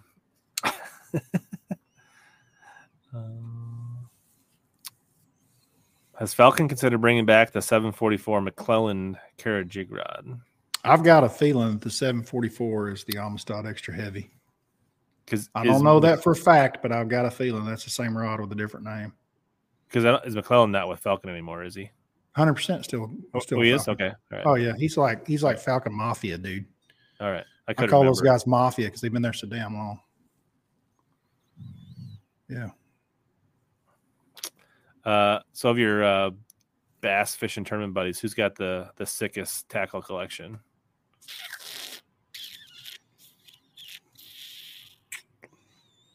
I know he did a YouTube on it. And I haven't watched all of it, but I don't think he showed anything. Brian Thrift has got. I believe that. He's got a lot. And I watched a little bit of the YouTube video he did, and it didn't. He got it all behind the cabinet doors. Thrift's got a lot. I got an old guy here in town. I don't mean to call you old, but Judicey, Gary Judicey. Yep. You know Judicey? I mean, I remember listening to him back in the day when he used to. It was on BTL with Mark back. Well, even before it was BTL, when it was when it was Bass Zone. Whatever. Yeah, like so when they were literally on X Zone radio station back. That's when I first. Yeah. Judicey was big into. He owns a marketing company called. He did. Maybe he still does. I don't know the interactions. Darren Cole's involved now too. I kind of think Darren bought it. Anyway, I don't want to misspeak here, but Gary Judicey owned a big marketing firm in the outdoor industry called Blue Heron, and it was actually based in Norman, Oklahoma. And so Judicey knew a lot of people. Him and Kenyon Hill are like brothers, but he had accounts like Smith and Wesson and Pure Fishing, and so Abu Garcia and all that stuff. Where was I going with the story? What were we Tackle talking about? collection. What started this? Obnoxiously big tackle collections. Oh, yeah. So Kenyon told me one time, he's like, hey, Hallman, I got some of these. It's like a Vixen or something I'm looking for. He's like, I got some of that over at my storage building. I'm like, okay. He's like, meet me over at the storage building. So I go over to this big, giant warehouse place, and he rents like storage building. And when I walk in, I'm like, oh my God. And it was just like, this place put Bass Pro Shop out of business. They had so much stuff. And he's like, yeah, that's Gary's. Yeah, that's Gary's. Like, and Kenyon had a lot. A whole lot. But Judice's stuff was just, and their two stuff together. I've never seen anything like it. It was not organized. I'll say that, but it was a lot. It was a whole lot. It was a lot of damn tackle. I'd like to have some of their tackle. I don't know what I'd do with it. It'd probably sit in boxes like theirs does. I want to say Judice, the original show was with Eric Prey, who was a guide off like Tenicamo and all those lakes over there. Mm-hmm. Yeah, Mark was real tied in with all those Missouri guys, so that would make sense. Man, you're going way back. That's impressive. I'm older than I look. How old are you? 44. You do look young. You have no gray in your beard, hardly. There's a little bit. Mm-hmm. Just next couple of years, it'll come up on you quick, probably. Yeah. Here's a fun date from TK. Yeah. It's his the Little Debbie Christmas tree cake. So we're gonna give one of those away down the member stream on Wednesday night next week. So Christmas spirit. Catch a bass on the river with that thing. Yeah, I might have to fish one. Whew, man, we covered some ground. 2.5 hours flies by quick. I'm enjoying it. Yeah, it's been. Yeah, Tom Mansour, if you ever seen the videos, I think he actually started getting rid of some of his, but he's got like an insane, and some of his stuff is like old stuff, like the stuff that Bernie Schultz is into, like that weird. Yeah. My dad was very into that. Actually, I could pull a whole bunch of that stuff out. My dad's got a bunch of it. I don't even know what it is, but he loved antique lures. That was his big deal, and he spent some money on it. And he had a collection. I've got a bunch of it because my dad passed away and is gone. And then my stepmom still got a bunch of it, which I'm sure I'll end up with someday, but I'll probably find some appreciation for it. He's got a lot of that stuff that Bernie's into, a lot. My dad would just go around East Tennessee, clicking around, antique places and yard sales and stuff, and all that stuff in East Tennessee with Watts Bar and all that stuff over there. There was a bunch of that stuff in garage sales and flea markets. Yeah, I'm more interested in like Vixens. Yeah. I've always been more interested in what I can catch. Warts, like things that are like collectible, but things I intend to fish with. Dude, I used to really be into those warts and bought a bunch of those. And then when McClellan designed that rock crawler for Spro, it's just like I didn't need that old wart anymore. Yeah. I can't say that I've looked for them. I actually gave one away not too long ago on a stream for fun, but I picked a bunch of them up on eBay. They were kind of oddball colors, but like if I ever get the, to repaint them or something.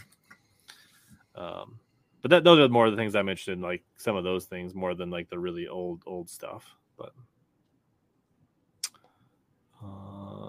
Wayne says, does Castledine fish as fast as it appears on tape? Yes, he is Van Dam. He covers 1,000,000 miles. He's like a bigger, stronger Van Dam. He's definitely bigger and definitely stronger. That's son of a gun. Got a Greek god body for a 40-something-year-old. It's just stupid.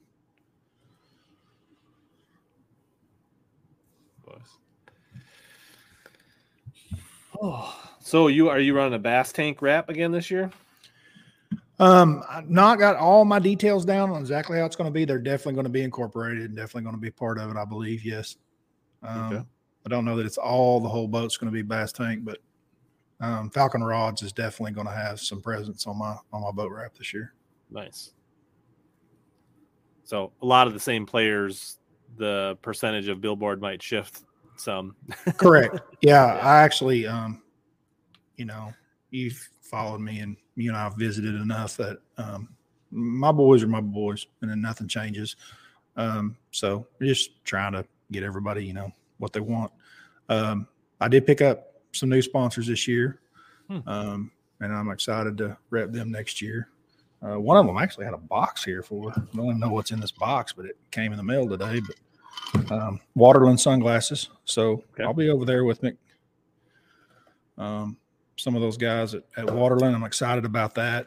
I've got a Beat Down Mounts, which is a new one, which I think's already been involved with Panger at the Bass Talk Live. And then Pro Guide Batteries is a new one I've picked up. And that's actually a company that's been in business for a long time, 40-something years, something in the battery business, a long time. They've always been a big, steady player up here in the Ozarks. So really excited to represent them too. So I've got all my usual suspects plus 3 new ones. I've got a pretty good gamut. And dude, honestly, I'm just concerned about being able to make sure everybody gets their love and covering all that. Like that's some weight on your shoulders. You know what I mean? Besides just catching fish, like, you know, you want to be able to represent everybody in the amount and the positive light that you possibly can. And the more that you bring on is great. But it's just trying to figure out how you're going to get all those pieces to fit, right? Social media. But like I said, with everything with Travis coming with us next year and stuff, we should be able to cover everybody beautifully. This is the hope. And if you win the opener, you know, that makes it easier too. So. Yeah, if you can hold a blue trophy over your head, it tends to help too as well. Nice. Awesome. Ooh, man. Well, I feel like we're at a good spot. I feel like questions have slowed down. I feel like we covered a lot. Probably just maybe we won't wait 2 years to do it again. Yeah, I don't even know how we've gone that long, to be honest with you. But, man, we just get busy and, you know, always doing stuff. But I love visiting with you, Rich, anytime. Like I said, dude, I'll never forget driving away from Mississippi River thinking that son of a gun ain't got a bass in it. And then here you were with that bag, and I was like, street cred, check. Nice. Well, yeah, if you guys, if the writers' conferences ever come up that way, if you and Panger, you know, let me know. Maybe I can, it's not that far to bop down and say hi. So maybe you can catch a couple of fish to help us figure out how to catch one. Throw you a couple of bones so you can find something to. Yeah, for sure. Cool. Well, dude, all right, Merry Christmas. Merry Christmas. Yeah. Thanks for having me on your pre-Christmas show. I think it's great to be on here this evening with everybody. And it was really super fun. Merry Christmas. If you guys came in late, a lot of good stuff tonight. Go back, check out the replay. Facebook, YouTube, or search Hellabass on your favorite podcast app. And you can listen to it when you're driving or working out or walking the dogs or whatever. Next week, member stream on Wednesday night. Friday night, having Bass Fishing HQ, Ty Berger on. So that'll be a fun show to that'll be the last one of, we don't take big breaks like Panger, take 2 weeks off at the end of the year, slacking, I'll give him credit. He's building a new studio, dude. That's what that's 4 shows a week. I suppose it's a little different. So we'll cut him some slack, but he's got a new studio coming. Merry Christmas. Be safe. And as always, here to help you guys catch more big bass and suck less.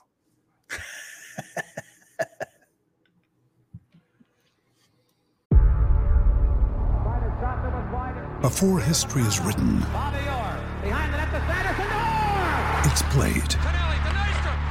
Before it's frozen in time, it's fought one shift at a time. Before it's etched in silver, it's carved in ice. What happens next will last forever. The Stanley Cup Final on ABC and ESPN Plus begins Saturday.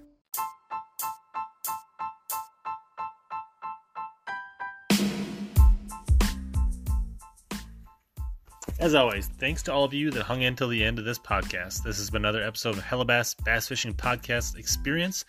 Please consider sharing this with any of your bassin buddies and friends. This is the best way for podcasts to grow is through word of mouth. Also, don't forget to search Hellabass on Instagram, YouTube, Twitter, or just about anywhere else so that we can connect in more ways. As always, here to help you catch more bass and suck less.